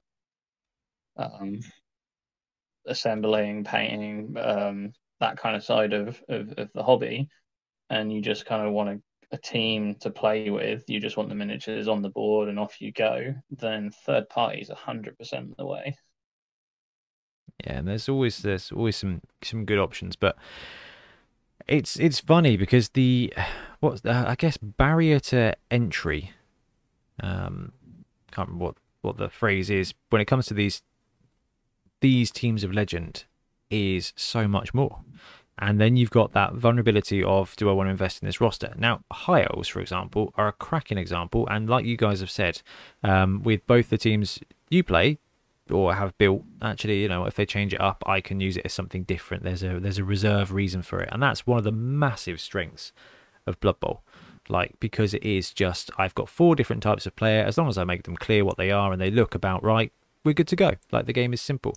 I'm not gonna hide the fact I've been looking at printing some stuff for Age of Sigmar, because I'm like, well, it'd be good to try the game out. Like, let's see if there's any alternatives, and trying to piece together like a proxy army for Age of Sigmar, because the units are so unique, is just really quite challenging, and it makes it cumbersome. Like, Games Workshop have done a very good job there, I think, of protecting that entry level, whereas with Blood Bowl it's actually pretty straightforward. You've got a few different types of dudes and you're good to go if you can figure out pretty decent ways to make them different. So we talked about that. We talked about how long it takes to paint and make a team, because it can go quite a lot. We talked about what's the purpose of the team, why you're running it, tournament, league, or hobby. Sounds like hobby is a massive element to it, but if you've got like an angle, I want to go to this tournament because I think this is the best rule set, you can build it, you can buy it. Are you new to the game? Some of these teams are a little harder to play. What do we think about that? I don't know if they are, to be honest. I think probably there's the one really quirky one is the vampires, because they've got that proliferation of was it animal savagery, Yes, it is.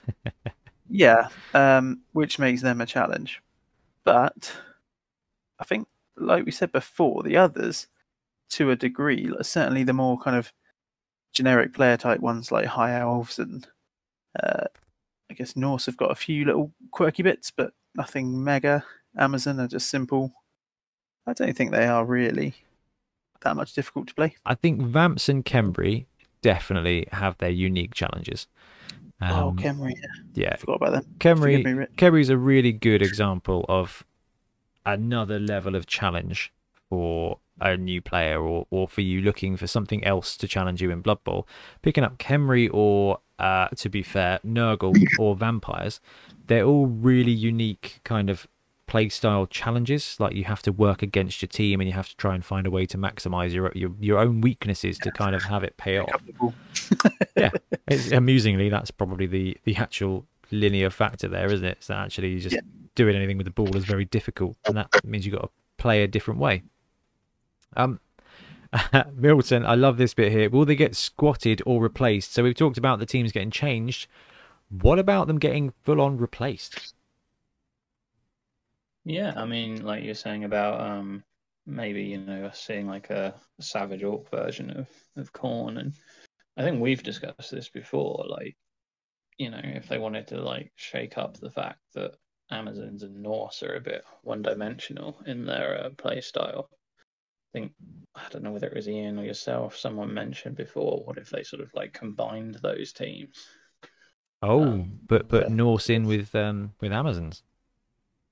Yeah, maybe sort of like blend those two teams together instead of like having two separate teams. You've got like a couple of positionals which are block heavy, a couple of positionals that are dodge heavy.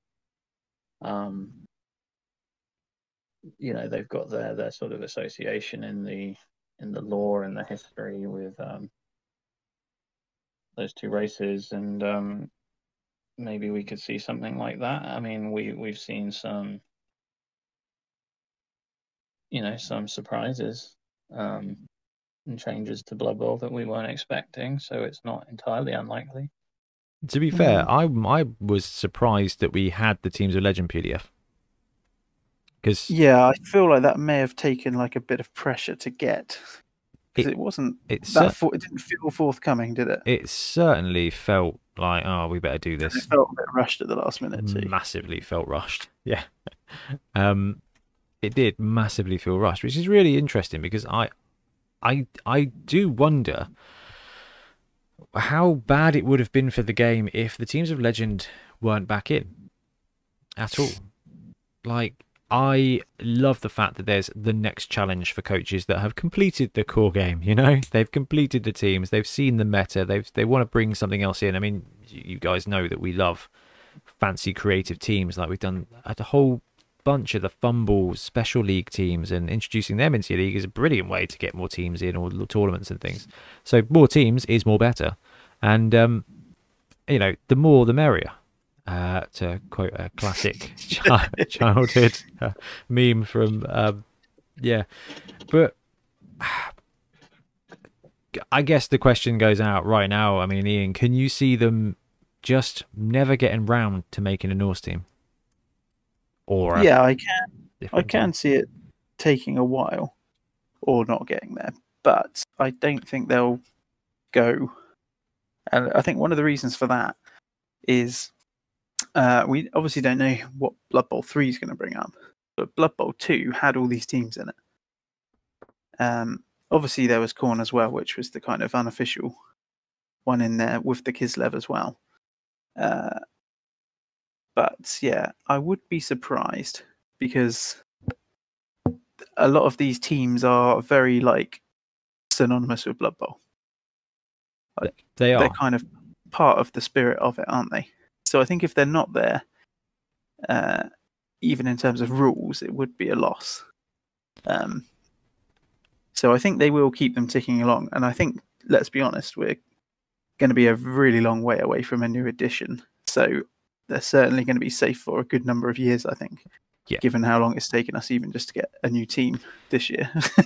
And one great thing about like the NAF being there as a kind of a player association is it kept Slan and Corn in there, and most tournaments are running those NAF things and the NAF rosters. And actually, if a team gets dropped, then very much like we saw with the CRP star players, which we talked about earlier. With the CRP was the PDF rules that had all the star players from the last edition. Well, the edition before 2016, and they kept the star players in there because the rules worked and it was fine, and that kept the game from changing. So even if Games Workshop do somehow drop a team, I would be more expecting a team to be changed substantially or to be just retconned. I think, which is what I think Milton may have written that in the thing. Is just actually they do drop a Norse team and it's just significantly different to what it looks like now. Like Norse are here. That's more likely an overhaul. Yeah, But not I don't think they'll get rid of anything. They drop Amazons. They bring Amazons back, but actually they're all strength 2. Oh, that wouldn't go down well. No, exactly. But definitely, and they just change the play style. That's going to be interesting. Entirely possible. Now, Milton, you put here, what edition of the game are you playing? If you intend on playing 2016 or before, then it's a great idea as they won't change from now on. That's a fair thing. There are still events going on that are quote-unquote classic Blood Bowl. And doing Tournament Tuesday, I saw one is coming up in about 4 weeks, which I thought was interesting. But you only see kind of one a month now, which I believe is healthy for the player base. We've got a new edition. The new edition is not perfect. The old edition was definitely not perfect. The rules were slightly easier, but the edition was not perfect, and it was it was solved, right? So that's it. Yeah, I think it wasn't perfect, but it was complete. Yeah, it was complete, and it was completely figured out. And I don't think there was. I think even in 2020, there's still a few ambiguities to be ironed out, isn't there? Oh, hugely so. Which I don't think was a thing in 16. At the end of it, anyway. No. I think 16 I don't think there was many questions remaining. It was mostly just about the things that changed ever so slightly from the CRP to 16. That was the only challenge that came up. Was like, hang about, that skill does what? How now differently? Like, that's weird. We still got that in Blood Bowl 2020, but that happens in every game change and every edition of anything, really. Whether it's 40k, Magic, doesn't even matter. There's always interactions that change. And what was the next point? Because you did a great job. How do these teams fare in sevens? I mean, that's a interesting one. Khemri, we played a Khemri-like team in Series 2 of 7 Super Series, and it didn't play well. That's the weird thing, isn't it? We've played the Fumble teams more than the Legends in sevens, I think. Yeah, Amazons and High Elves do brilliantly in sevens. They've smashed it at tournaments because they are just better elves. They've got decent armor. I kind of always just say they're better humans. I think my line of thinking here was AV8. Sorry, tougher. What am I saying? Agility 4 in the old edition. Yeah. So. Edge boosted humans. Yeah. I think my line of thinking here was along the lines of we're talking about the investment of an 11s team, but if you want a taste, why not just make a 7s team?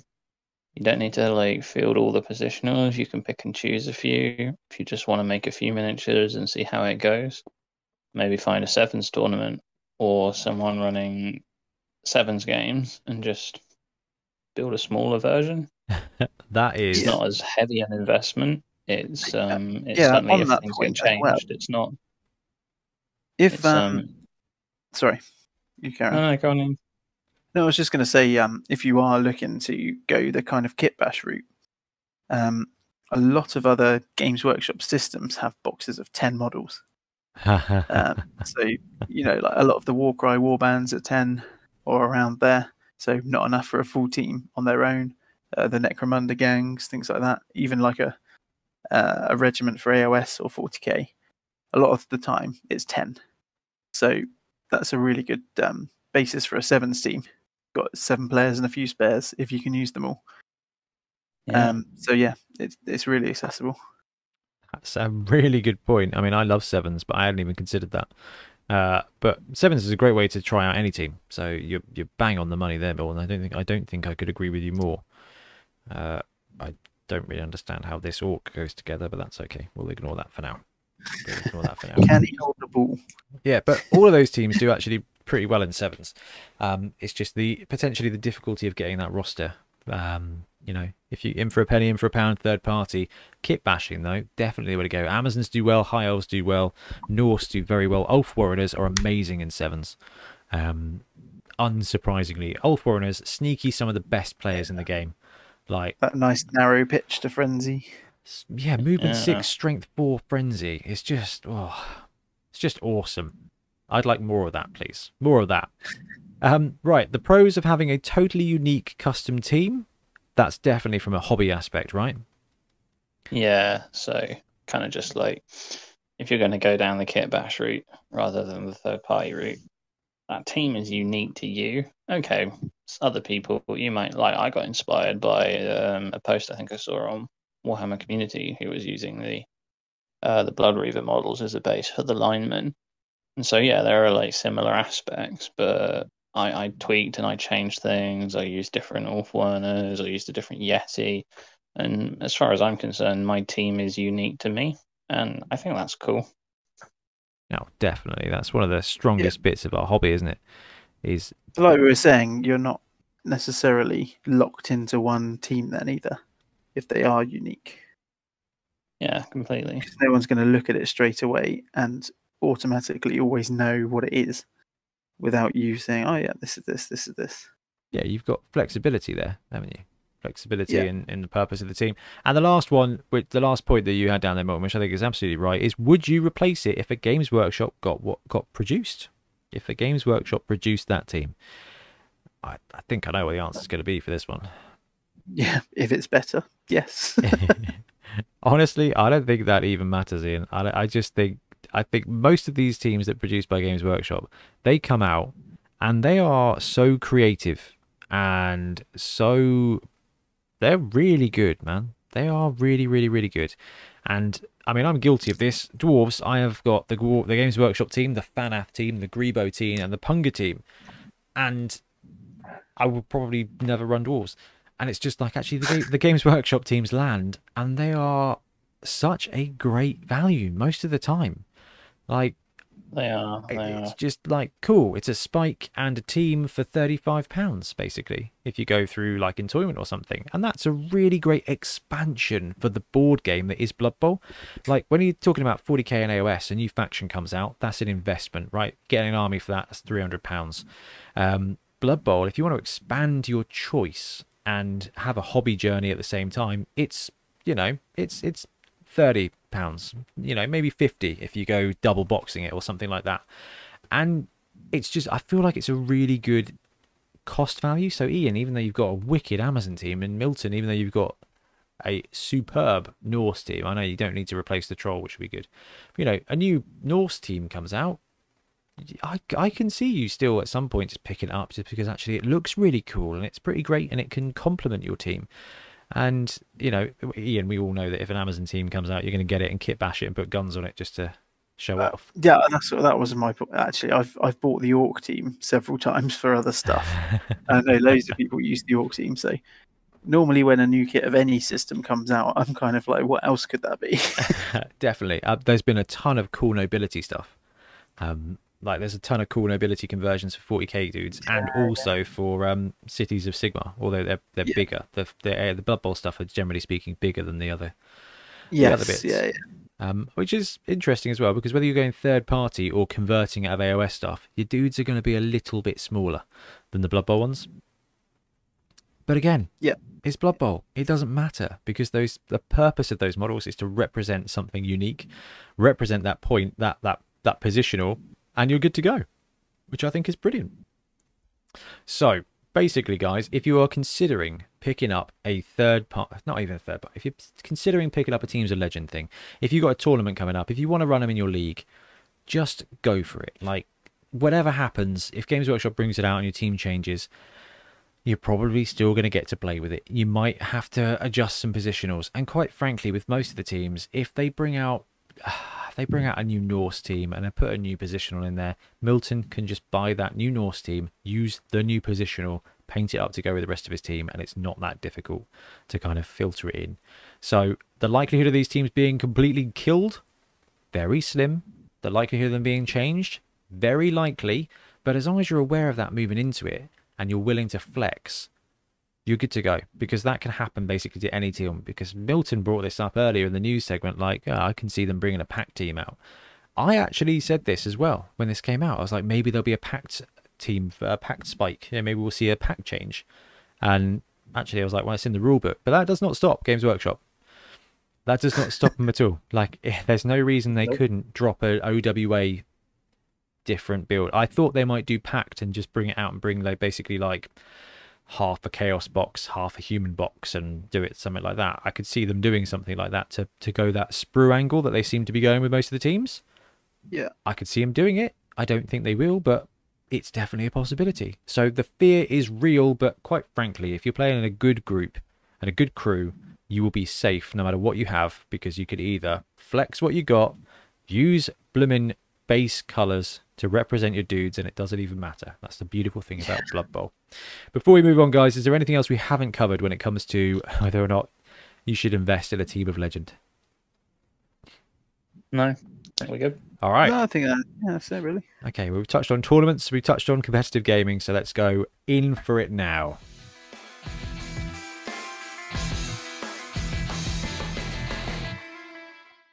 And we're back. So, while we had a gathering of players who've played different editions of different games, and it seemed sensible to have a chat about actually competitive gaming in general. So while we are going to be focusing on Blood Bowl and how it works in the Blood Bowl land, actually we are going to talk about other systems and other games as well, because one of the most excellent thing about Blood Bowl is tournaments. It's a gathering, and whether you are considering a tournament because you're playing to win, or a game day to play a bunch of games in one day, you're going there to a tournament, to a competition, and you have a different way of playing, and most of the time it's a different game because it is likely to be Resurrection. The format is likely to be similar. It's what I've started to call constructed Blood Bowl, as opposed to, you know, League and that kind of things. But what we're going to talk about is just competitive gaming, and we've got Ian here, who's played in a ton of AOS events. And Milton, you're an old school Warhammer veteran like I am, so I'm sure you've gone to stores and played games, and I don't know if you've ever played in Friday Night Magics or anything like that. But yeah, when it comes to competitive gaming and it comes to competitive Blood Bowl, you know, we've just spent half an hour talking about building a team for the purposes of building a team to have something special you've made and to play it for something cool and to run it for a tournament. I mean, when you go to a tournament, what are the reasons you would go? What are you aiming to get out of that event, Milton? Yeah, so I think, like, for me in particular, like, I never go into a Blood Bowl game without the intention of winning. Like, I think, like, I understand what Ian said earlier, like, about the league play and you know, like, okay, the things have changed a little bit, and maybe if you're looking at the SPP farm or whatever, but particularly in a tournament setting, like, I want to go and have fun, of course, but my objective is always to try and win the game, because I want to give my opponent, like, a good game. And so, like, I try and take that mindset, and it doesn't always go the way that you're expecting it to. You know, I guess, like, for me, that's always my objective, is to go out to have fun, most importantly, but I'd like to win. I've come there to compete. It's a competition, and at the end of the day, that's what I want to get out of it. And Ian, you played in a ton of Blood Bowl events, but you've also played in a ton of AOS events. Now, AOS I see as being a much more competitive environment than Blood Bowl is.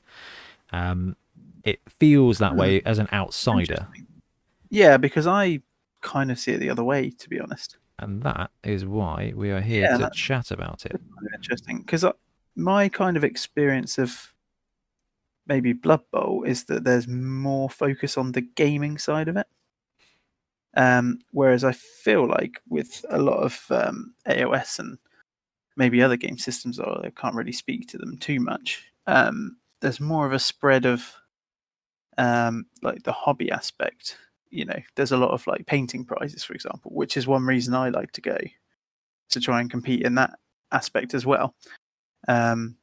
Whereas Blood Bowl, some of the tournaments I've been to maybe haven't even done a best team or a kind of best painted, that sort of thing, and it's purely about the gaming. But yeah, I guess whether that means it feels more or less competitive is another thing, isn't it? Yeah, that's really interesting. So from an outsider, army games seem it's probably a perception thing, okay? Because the games are longer. It seems like they're longer. They're probably about the same time. Blood Bowl takes 2 to 3 hours. I imagine AOS takes 2 to 3 hours, unless you get double turned and lose. And it's just, you've got that aspect of you're playing multiple games. Now, Blood Bowl is like Milton said, you play every game to win, because when it comes to Blood Bowl, in every game and in every situation, there is an out, right? Unless you're 3-0 down at turn 4 of the second half, in which case all you can really do is shoot for something else.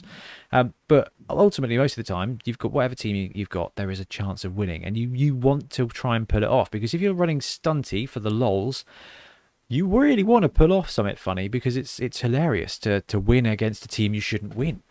And obviously there's a stunty code, which is a draw as a win anyway. So, you're in a really good spot when you're going stunty, or whether you're taking it to go for most casualties. Now, there's a ton of different reasons to go to an event. One, like you guys have said, is just to get a ton of games in with a specific team. Have fun, try a new build, try a new, tactic. Just try and challenge yourself. And I don't know if that's something you see from other competitive tabletop games. I mean, Ian probably is... You've played in a lot of AOS events and things, and do you, when you come across the players, like I've played in so much Blood Bowl, that you come across everybody, and like Milton said, everybody is trying to win, but there are very few players that are trying to win at all costs, and I guess that feels different from an outside perspective when you look at like AOS and things, and that's probably investment bias. Like, it costs £76 to buy a Team of Legend. It costs £76 to run goblins. Like, Yeah.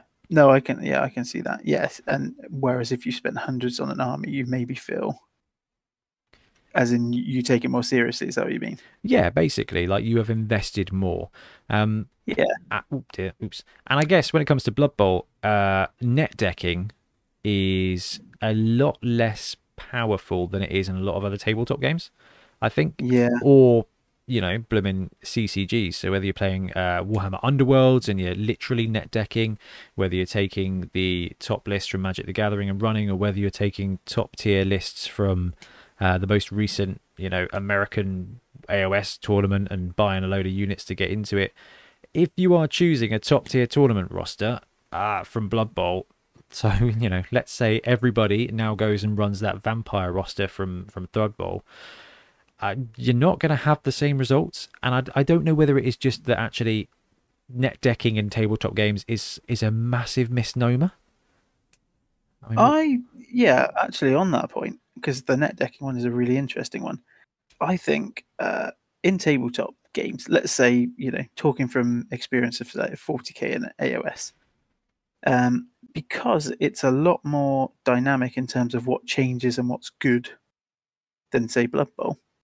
You could go to an event 1 month with this top tier army, stomp everyone, and then an FAQ comes out and suddenly your points have changed and you can't take that again. That doesn't happen in Blood Bowl. It doesn't, barring, actually. Edition changes. Well, we'll see what happens kind of to the closed the tier static, teams. isn't it? It is, and that does lead to it being solved. But and I don't know. I think there's probably an element of safety in that goes towards it. But let's talk about competitive gaming at a higher level for this now, because net decking and things like that are everywhere. And ultimately, do you guys think it's down to the game or the players? And do you think that's interchangeable? I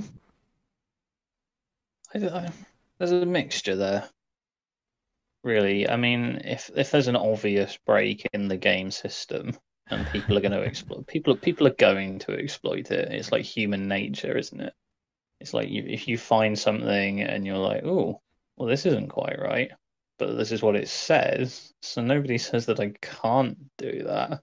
I have People are going to go ahead and do it. I have an amazing example of this. So, Go on. Ground Zero Games produced a spaceship game called Full Thrust, and Craig and I went through a period of where we played this game regularly. I think we probably dragged Ian into it a couple of times. And I was reading the rules, and I discovered that you could pre-plan a faster than light jump point and just basically deep strike your ships onto the table. And if those ships landed within 6 inches of any other ship, it just did straight up damage, what we'd call mortal wounds now. And I built a fleet that was built entirely around this, and I just had an entire fleet of corvettes that was just planned to redeploy into where I thought Craig would be at turn 2. And Craig deployed his fleet, moved in exactly the way I expected him to do, and then I dropped about 20 of these ships out of FTL on top of his fleet, which then just caused this massive chain reaction. And by the end of turn 2, and this is like a 12-turn game normally, I just game hacked my way. And actually we came to a we wrote the accords to say that rule would never be used again. But it was just, you're looking at it and you're like, well, I'm going to try this, because you're right, Milton, it is second nature, because we're gamers and we are designed to game the system.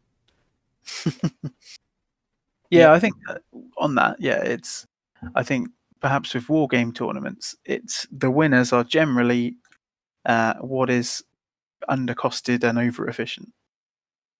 That's quite often what it is, and then over time that will change. Is that not every game though? Because is that not exactly the same? That's what I'm saying. I don't know if it is in Blood Bowl. Is it in Blood Bowl? It is in Blood Bowl, though, isn't it? If you look at the teams that do the best, it is the ones that have the most efficient players. Elves have always been historically brilliant because they have the most efficient costing. Like you said, Ian, they are humans that do everything 16% better at a 20k cost increase. And Hackflem is so efficiently costed that actually he's just too good not to take most of the time. Yeah, it's when there's the no-brainer choices, isn't it? That's it. I think what's interesting is we're seeing a lot more of this now in Blood Bowl because of the new edition. People are working out the new edition. Obviously, previously, the 2016 rule set and the rules in general hadn't changed all that much. And so those tiers and that kind of power level had sort of been worked out. We saw a lot of lists and things and a lot of statistics of a lot of games that kind of put things where you would expect them to sort of be as a win percentage. But this new edition, no different than we've just seen these vampires just like completely blow things out of the water. People are finding these niche lists or these like slight changes to the rule set or the way that the new rules work. I think we're going to see a few more of these kind of surprise lists winning tournaments until things kind of settle down. I hope so, because I think it's an awesome part of the meta. Because Ian is right. Like, a lot of games, if not almost every other game that is played competitively, has some kind of rotation. So, oh, goodbye, Orc. Whether it is actual rotation in most CCGs or just what feels like rotation when it comes to like FAQs and stuff, which did sort of happen with Blood Bowl, but only as far as Hail Mary. Otherwise, I know. That was just a bad change in my opinion. Although accurate on Fungus Flingers is wicked. 10 out of 10 would recommend. There's that hot tip there. But I think that rotation element does bring balance and a meta shift. And we've talked about it on the podcast loads of times that we'd actually love a general's handbook for Blood Bowl that just tweaked some of the costs. Like, that's all it would take. Like, okay, dwarves are outperforming. Let's increase them 5k per dude. Like, Hackflem's overperforming. Let's pop him at 210. Let's cycle it every year. Just have these little adjustments to keep that meta fresh so that the game stops from being completely and utterly solved like it was in the before times. See, that's what, I think that would be really good. but I don't think Games Workshop are going to throw that level of commitment to it. And I don't think it would land very well with Blood Unfortunately. Bowl, because even though, like you said, Ian, Blood Bowl is, you know, it is a competitive game when it comes to tournaments, but Games Workshop see it as a really casual game, which is really interesting, and I think that's probably why sometimes it gets solved and stays solved, because it's not designed to be a competitive game. There isn't really a meta. At the moment, there is just an overperformance of the tackle skill. That's as close to a meta as we've got really right now. Mhm. By the way, Chaos Dwarves, when they land, are going to be, unless they get nerfed in some way, are going to be absolutely... They'll all have armbar, won't they? Well, that would be absolutely brutal. But quite frankly, Dwarves and Chaos Dwarves are keeping Hackflem in check. But what we're going to do is we're just going to cast our eyes back to the last edition, where it was, for all intents and purposes, solved, but the win percentage was so close that it was still, you could take any team and you could win on any tournament day, but the majority of the top 10 were going to be the same teams. Those were the teams that had the most efficient players. But you always kind of felt that there was two classes of player at a Blood Bowl event. And I don't know if this is also true for other kind of competitive environments, is, you know, are you going to run Wood Elves and be a tryhard? You know, as we went to Beachhead, Ian, and I took the Skaven just because I could play them quick and do it all right. But every other tournament I'd gone to, I'd taken a tier 2 or a tier 3 tour, because I didn't want to be seen as a tryhard, I guess, because I didn't want to take Wood Elves and suck, you know, because it's brutal to take one of the top teams and just do really badly. It's much better to you know, I always found it much better, much more challenging to take a tier 2 team. Or, there's a lot less pressure, isn't there? Yeah, there's a lot less pressure and a lot more, I don't know, value to be gained. Like, so I went with Ogres for one event and went 1-1-1, and I felt great about it. Yeah, I feel like you feel like every result you've really worked for, don't you? Yeah, but if you take, you know, a Wood Elf team to the old edition and you didn't do very well, there's a feel bad there. But in the new edition, they have fixed that for the most part, unless it's Chaos Dwarves with Morg and Hackflem, which is just, you know, pretty tasty. Every team is kind of, they're sitting in there, except Goblins, bless them, down at 35% win rate. Everything else is basically between 46 and 54% win rate, which is a brilliant cluster. Like, that is a brilliant cluster of win rate. And while Hackflem is overperforming with Underworld, everything else is actually in a really tight pack, which doesn't feel the same as last time. It feels like you can take any roster and compete in Blood Bowl. But there are some teams that are better. Anyway, I'm kind of rambling just about how Blood Bowl works this one. Milton has done a great bit of show notes for us. Discuss Underworld Hackflem build for Blood Bowl tournaments. Shall we talk about the elephant in the room, Hackflem, and star players in general? Because Hackflem, Griff, Cheney isn't as game changing. Although, Milton, you did just say about like teams like some tawny tech that you see come out. Joe Solo took that 2 Tomb Guardian Khemri list with Cheney and stormed it the first half of a tournament before having just the worst luck in the world.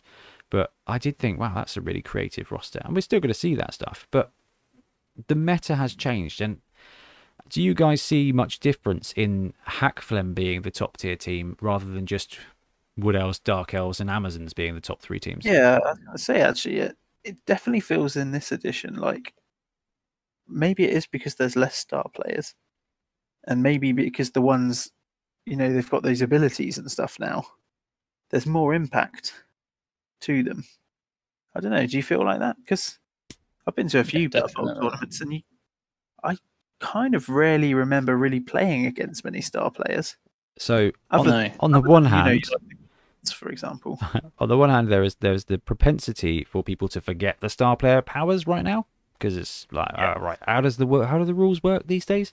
And I've also got Hackflem, and he's also got this power that knocks a dude down. Like, people are going to forget their feats. And then he gets the ball for free. And then he gets the ball for free, which I didn't use once, you know. Didn't need to. He was just... It helps if you remember it.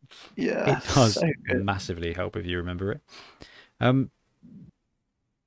It's funny because I don't think people remember that Amazons with Roxanna was kind of the Underworld and Hackflem of the old edition.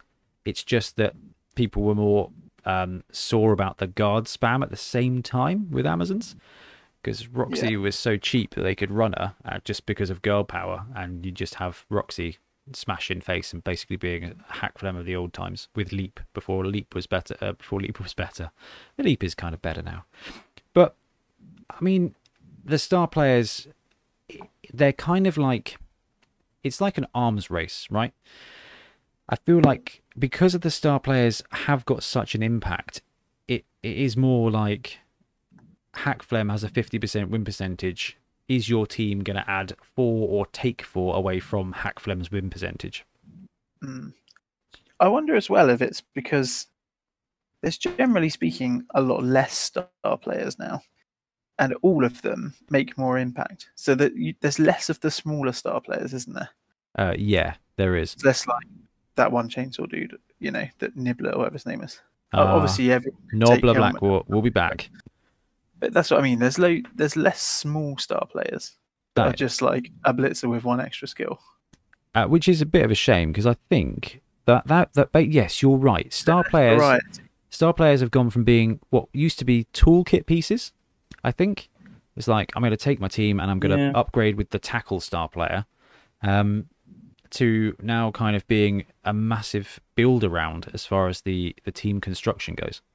Yeah, it does massively change. Like, okay, am I going to go for like 2 rerolls, but take this as Uber player? Yes, you are. Yeah. Yeah. I mean, I do quite like how it is now. But when we get more star players, I think what's going to happen, I'd love your guys' thoughts on this, is I think that those star players that land that are just not as valuable are just not going to matter. Like, it's going to be, oh, nice, and move on. Yeah, I suspect so too. I was just having this thought though. I know it's probably never going to happen, but it kind of adds on to what you were saying earlier. But how cool would it be if they gave narrative to the star players, and so they release a spike or something every year, like you were saying about the General's Handbook, which is just Griff did so and so with the Imperial Nobility team, blah blah blah blah. But he injured himself, and now he's worth less. Hackflem now has 1 head. Yeah. So, War Machine is a kind of game that I think has died a bit of a death, but it was produced by Privateer Press. Actually, I think they ended the world. I think they killed the world or something. Anyway, doesn't really matter. No one do that. Yeah, I know. But they had basically different heroes or warcasters that the story progressed, and they had different editions of the heroes as they came out. There was Epic this guy and Junior this guy. Those were definitely not the terms. I can't remember what they were because I never really played. I just liked listening to it. And I that was a really cool and narrative way to progress it. And it's just really interesting because Blood Bowl, from a competitive point of view, that is the thing that is missing, because there is no change. So we got Frankenstein, and Frankenstein will probably never see play because he is, quite frankly, just not as good as Zug. Or as good as Griff. So if you've got the cash to afford Griff, you would never take, you'd never take Frank. And if you can afford Frank, you might as well just take Zug because he's just as good. And we're going to see a lot of these star players that I think land that are just going to be of no consequence at all, which is a bit of a shame. But I think, I have a funny feeling Max might be like that. He's going to be more expensive than what's his face, than Man Chainsaw, and I think you're right. I think that's going to happen. Now, oh man, I was going to say that's it actually. Ian, in AOS, I've always found it very strange that Nagash is fighting every battle, but Nagash is all.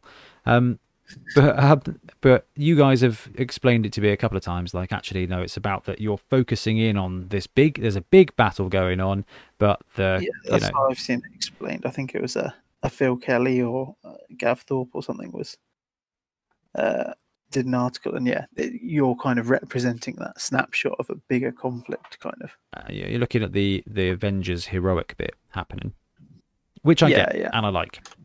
But when it comes to AOS, for example, competitively, is it special character heavy in the way that Blood Bowl is now? Yeah, I think it is. Yeah. So, do we think that is a Games Workshop design, or do we think Games Workshop have gone that way because it is what people want, or what the market has shown from other games like War Machine, where the special character is the game? Yeah, well, I mean, we certainly have a lot more like tabletop representation from them. You know, we've got a fairly fleshed out range of minis for all the star players. So, yeah, perhaps. I mean, one way I've heard, like, I listened to like quite a few like lore videos and stuff with like 2+ Tough Doug. He's awesome. Love Doug. And one thing he comes back to is that it's the characters that define the army, not the other way around, sort of thing. So if you're kind of looking at the army and you want an example of what is an orc, you know, you look at Gazgul. Yeah. Or if you're kind of looking for an example of what an old school high elf was, you know, you look at Tyrion and Teclis. Like, they're kind of exemplars, aren't they? And people connect with them. And I don't know if it's the same in Blood Bowl. I don't know if people feel the same connection, because it feels a lot more, it's your team. They're not tied to a specific place. I mean, you could argue maybe that the Blood Bowl teams have got less kind of established character to them, haven't they? Like this human team, no one's, you know, forcing it to be from the Empire, or no one's forcing it to be Reichland Reavers. Exactly. Yeah. No. Whereas, you know, I think you're right. You don't get like many people that have like painted their team up as the Reichland Reavers or the Gouged Eye or whatever, and they're trying to like narratively play Blood Bowl. But you get a lot of people in like 40k playing Ultramarines. Oh god, yeah, blooming Ultramarines. Well, that's it. I based my army around like one character I bought, which was the Uriel Ventress. And that kind of sparked the interest for me. Whereas in Blood Bowl, I don't think you necessarily get that as much. So I have a follow-up question at this point here now, Ian. What if we see like comp lists like we do in other games? Okay, so War Machine was a great example of this, because you had the different warcasters, and the warcasters had different traits that kind of comboed well with different units. So you would be running X person in this army. So very similar to what you've just described with AOS. Like, I am running the Valdor shark list from the Fish Elves, right? Love those guys. Yeah, right. And you had that sort of thing. So what if they release, not necessarily a spike, but maybe they release a death zone that features okay, you got humans, but actually you could run your humans as the Bright Crusaders. The Bright Crusaders have this roster instead. Yeah. See, that's kind of what they're doing with the Chosen of it to a degree, which hopefully they kind of build on, because I think that's a really cool avenue. What's the the Chaos? Chosen of Chaos, yeah. To be you can be a Chosen of Khorne, and then automatically it's kind of sparking like, I'm going to build them, going to paint them in a certain way. Maybe that will change my star player access. Maybe that will change my inducements, and all that sort of fun stuff. But yeah, I think we've talked before about how it would be cool to have that for like vampires, like pick a bloodline. Oh, the bloodlines. Slightly changes your vampire, and it will just add. Yeah, I guess from Blood Bowl, it's a tighter system in general, and adding even more variables, people are going to feel differently about that. You've got to think about whether it would be good or bad, because in some elements it would be really fun. It'd be really interesting. Creativity, and kind of the hobby aspect, absolutely. But yeah, more variables, it means kind of more opportunity to break the game. A stupid, combo that doesn't get seen and gets let through the net, sort of thing. Yeah, totes OP combos. So we talked about the fundamentals of it. I mean, a great point here is about time investment. When it comes to a game like Blood Bowl, the core skills of the game are transferable for every team because you are playing the same game for every team, unlike in some other games. So if you're playing Magic, there are several different archetypes of deck, but each deck plays differently depending on the individual components. I believe AOS is very similar to that, Ian, right? Because it's very combo driven, from what I've seen. Whereas Blood Bowl, you're always playing Blood Bowl. So goblins do the same thing as humans, they just do it worse or better. Yeah. And I think that's probably why I loved Warhammer Fantasy Battle, is because everything was the same. They just had little variations and little different choices. So I think that is probably my biggest frustration with AOS at the moment, is there's a real lack, in my view, of like core special rules. I think it came from a place where it had, when it first dropped, there was a 4-page rule book, and every other rule was on each unit's card. So it was very hard to know what someone else's army did without a bit of knowledge. Whereas Blood Bowl, it's great. You can say, what skills have you got? That, and that. Yeah. You've got in your core book. All the skills are there. I'm a little You're on the same page. I'm a little bit surprised we haven't seen team-specific rules yet.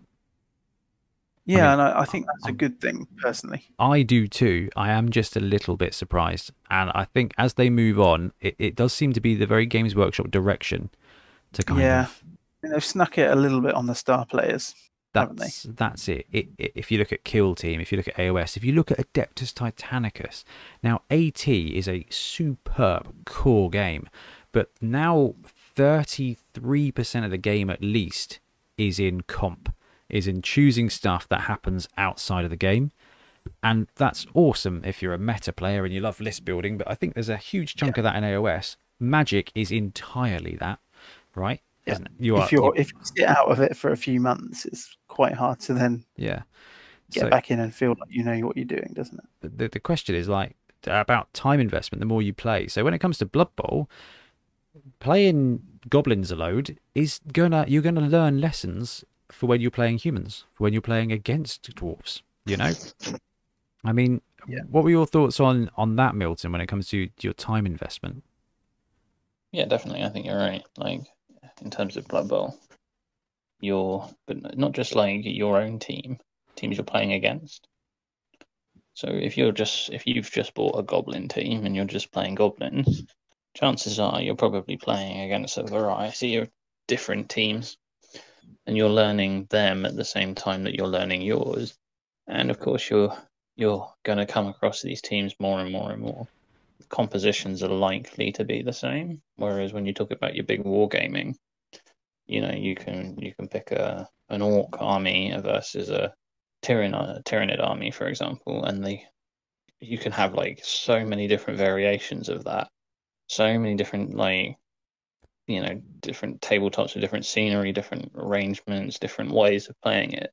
You'd never play the same game twice, and you wouldn't say play the same game twice with Blood Bowl, but you pick up on the similarities of the rules and the compositions of the team and what they do, and you can learn it quicker. And like you say, you can then reuse that if you decide you're going to pick that team up. Now, you're right, Milton, that you don't play the same game of Blood Bowl twice, but every setup has a very big similarity to it. I know you've put in here, like, discuss tactics and resources to help you get better. For example, the Bonehead podcast videos on setups and builds and things. But actually, the setup stuff like that is kind of formulaic. There are just like, you know what, chevron and anchor. If that's all you know, you're good to go. And put it all on the line. yeah, you could definitely do that.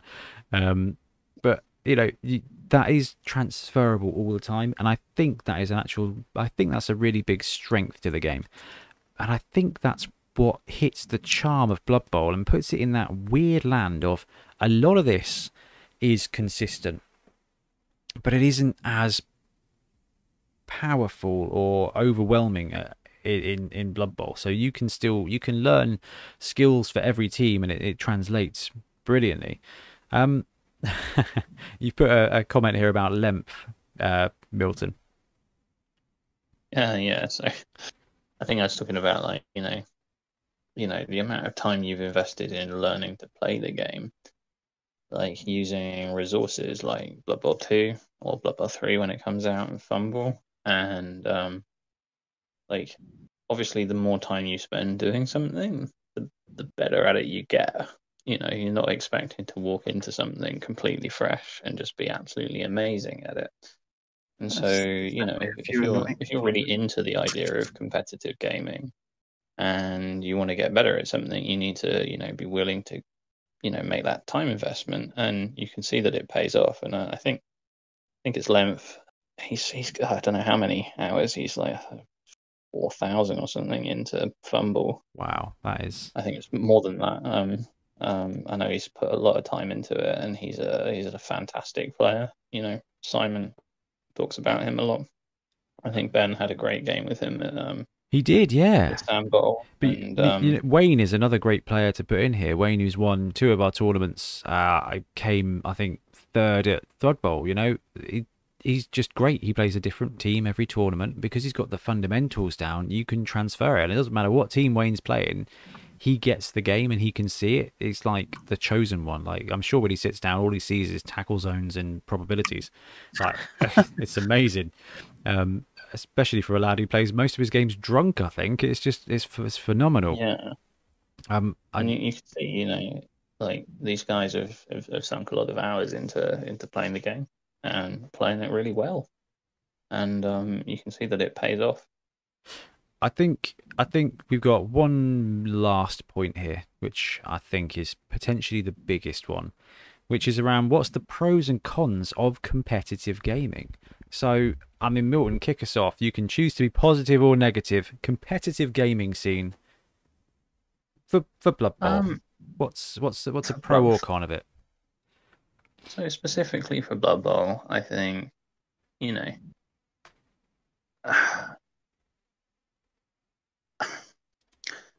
I think the pros are that it creates an interesting and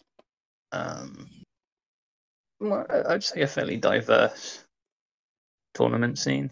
You get to see a lot of good players. You get to play some really good matches. I think potentially a negative point of it is it's difficult for sort of new players to kind of ramp up into that. You can feel that, I think in any game when you're playing it competitively, you kind of come across someone that's that far ahead of you in terms of their understanding and their ability to play the game, and it can be overwhelming. So I think Blood Bowl strikes a really good balance, though, to be honest. I think this is why I like the game so much, is that in all of my experiences playing it, whether it's against somebody who has sunk massive amount of time into it and is a fantastic player, and I go into the match with the anticipation of having a tough game, or whether it's teaching somebody to play the game who's completely fresh, I always get a good experience from it because there is a degree of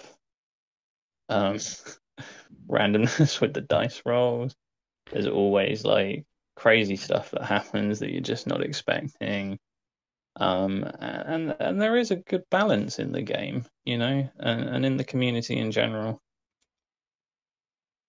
Yeah, I think that's very, very fair. Ian, would you have anything to add to that? Yeah, I think there's a few, loads of different aspects to it, isn't it? I think whenever you go to a kind of competitive event, you're kind of putting yourself out there, and I think you have to have a certain degree of robustness to go. You're playing against unknown people. There's that kind of whole social aspect as well, isn't there? You're kind of away from your club. But yeah, I think on the whole, like, if you go to enough of these events, you get to know like a certain circuit of people, and it's a really nice community that you can get involved with, and it's nice to see people you've played before at a different event, and instantly you've got that connection, haven't you? Of like, how's it all going and stuff. And it is an awesome aspect. Yeah, I think sometimes, if you, depending on how competitive you go into it, if you get used to winning, um, it becomes a bit addictive, and I think you've got to be careful sometimes that if you go and you don't win, then that and you're used to winning and you're fully expecting to win, or however it is, or it doesn't go your way, because Blood Bowl does that, doesn't it? Oh, Blood Bowl will kick you Yes, right in it the does. soul. Yeah, I think you've just got to be prepared for that as well and be able to kind of laugh it off. And kind of, yeah, you're there to play another person, aren't you? So one of my aims is definitely always to try and give the other person a good game. And I'd rather have 3 games where everyone had a really good time than 3 games where I won but had 3 miserable opponents. And even in Blood Bowl, I think this is one of the greatest things. You will always get, like, I don't know, a couple of people.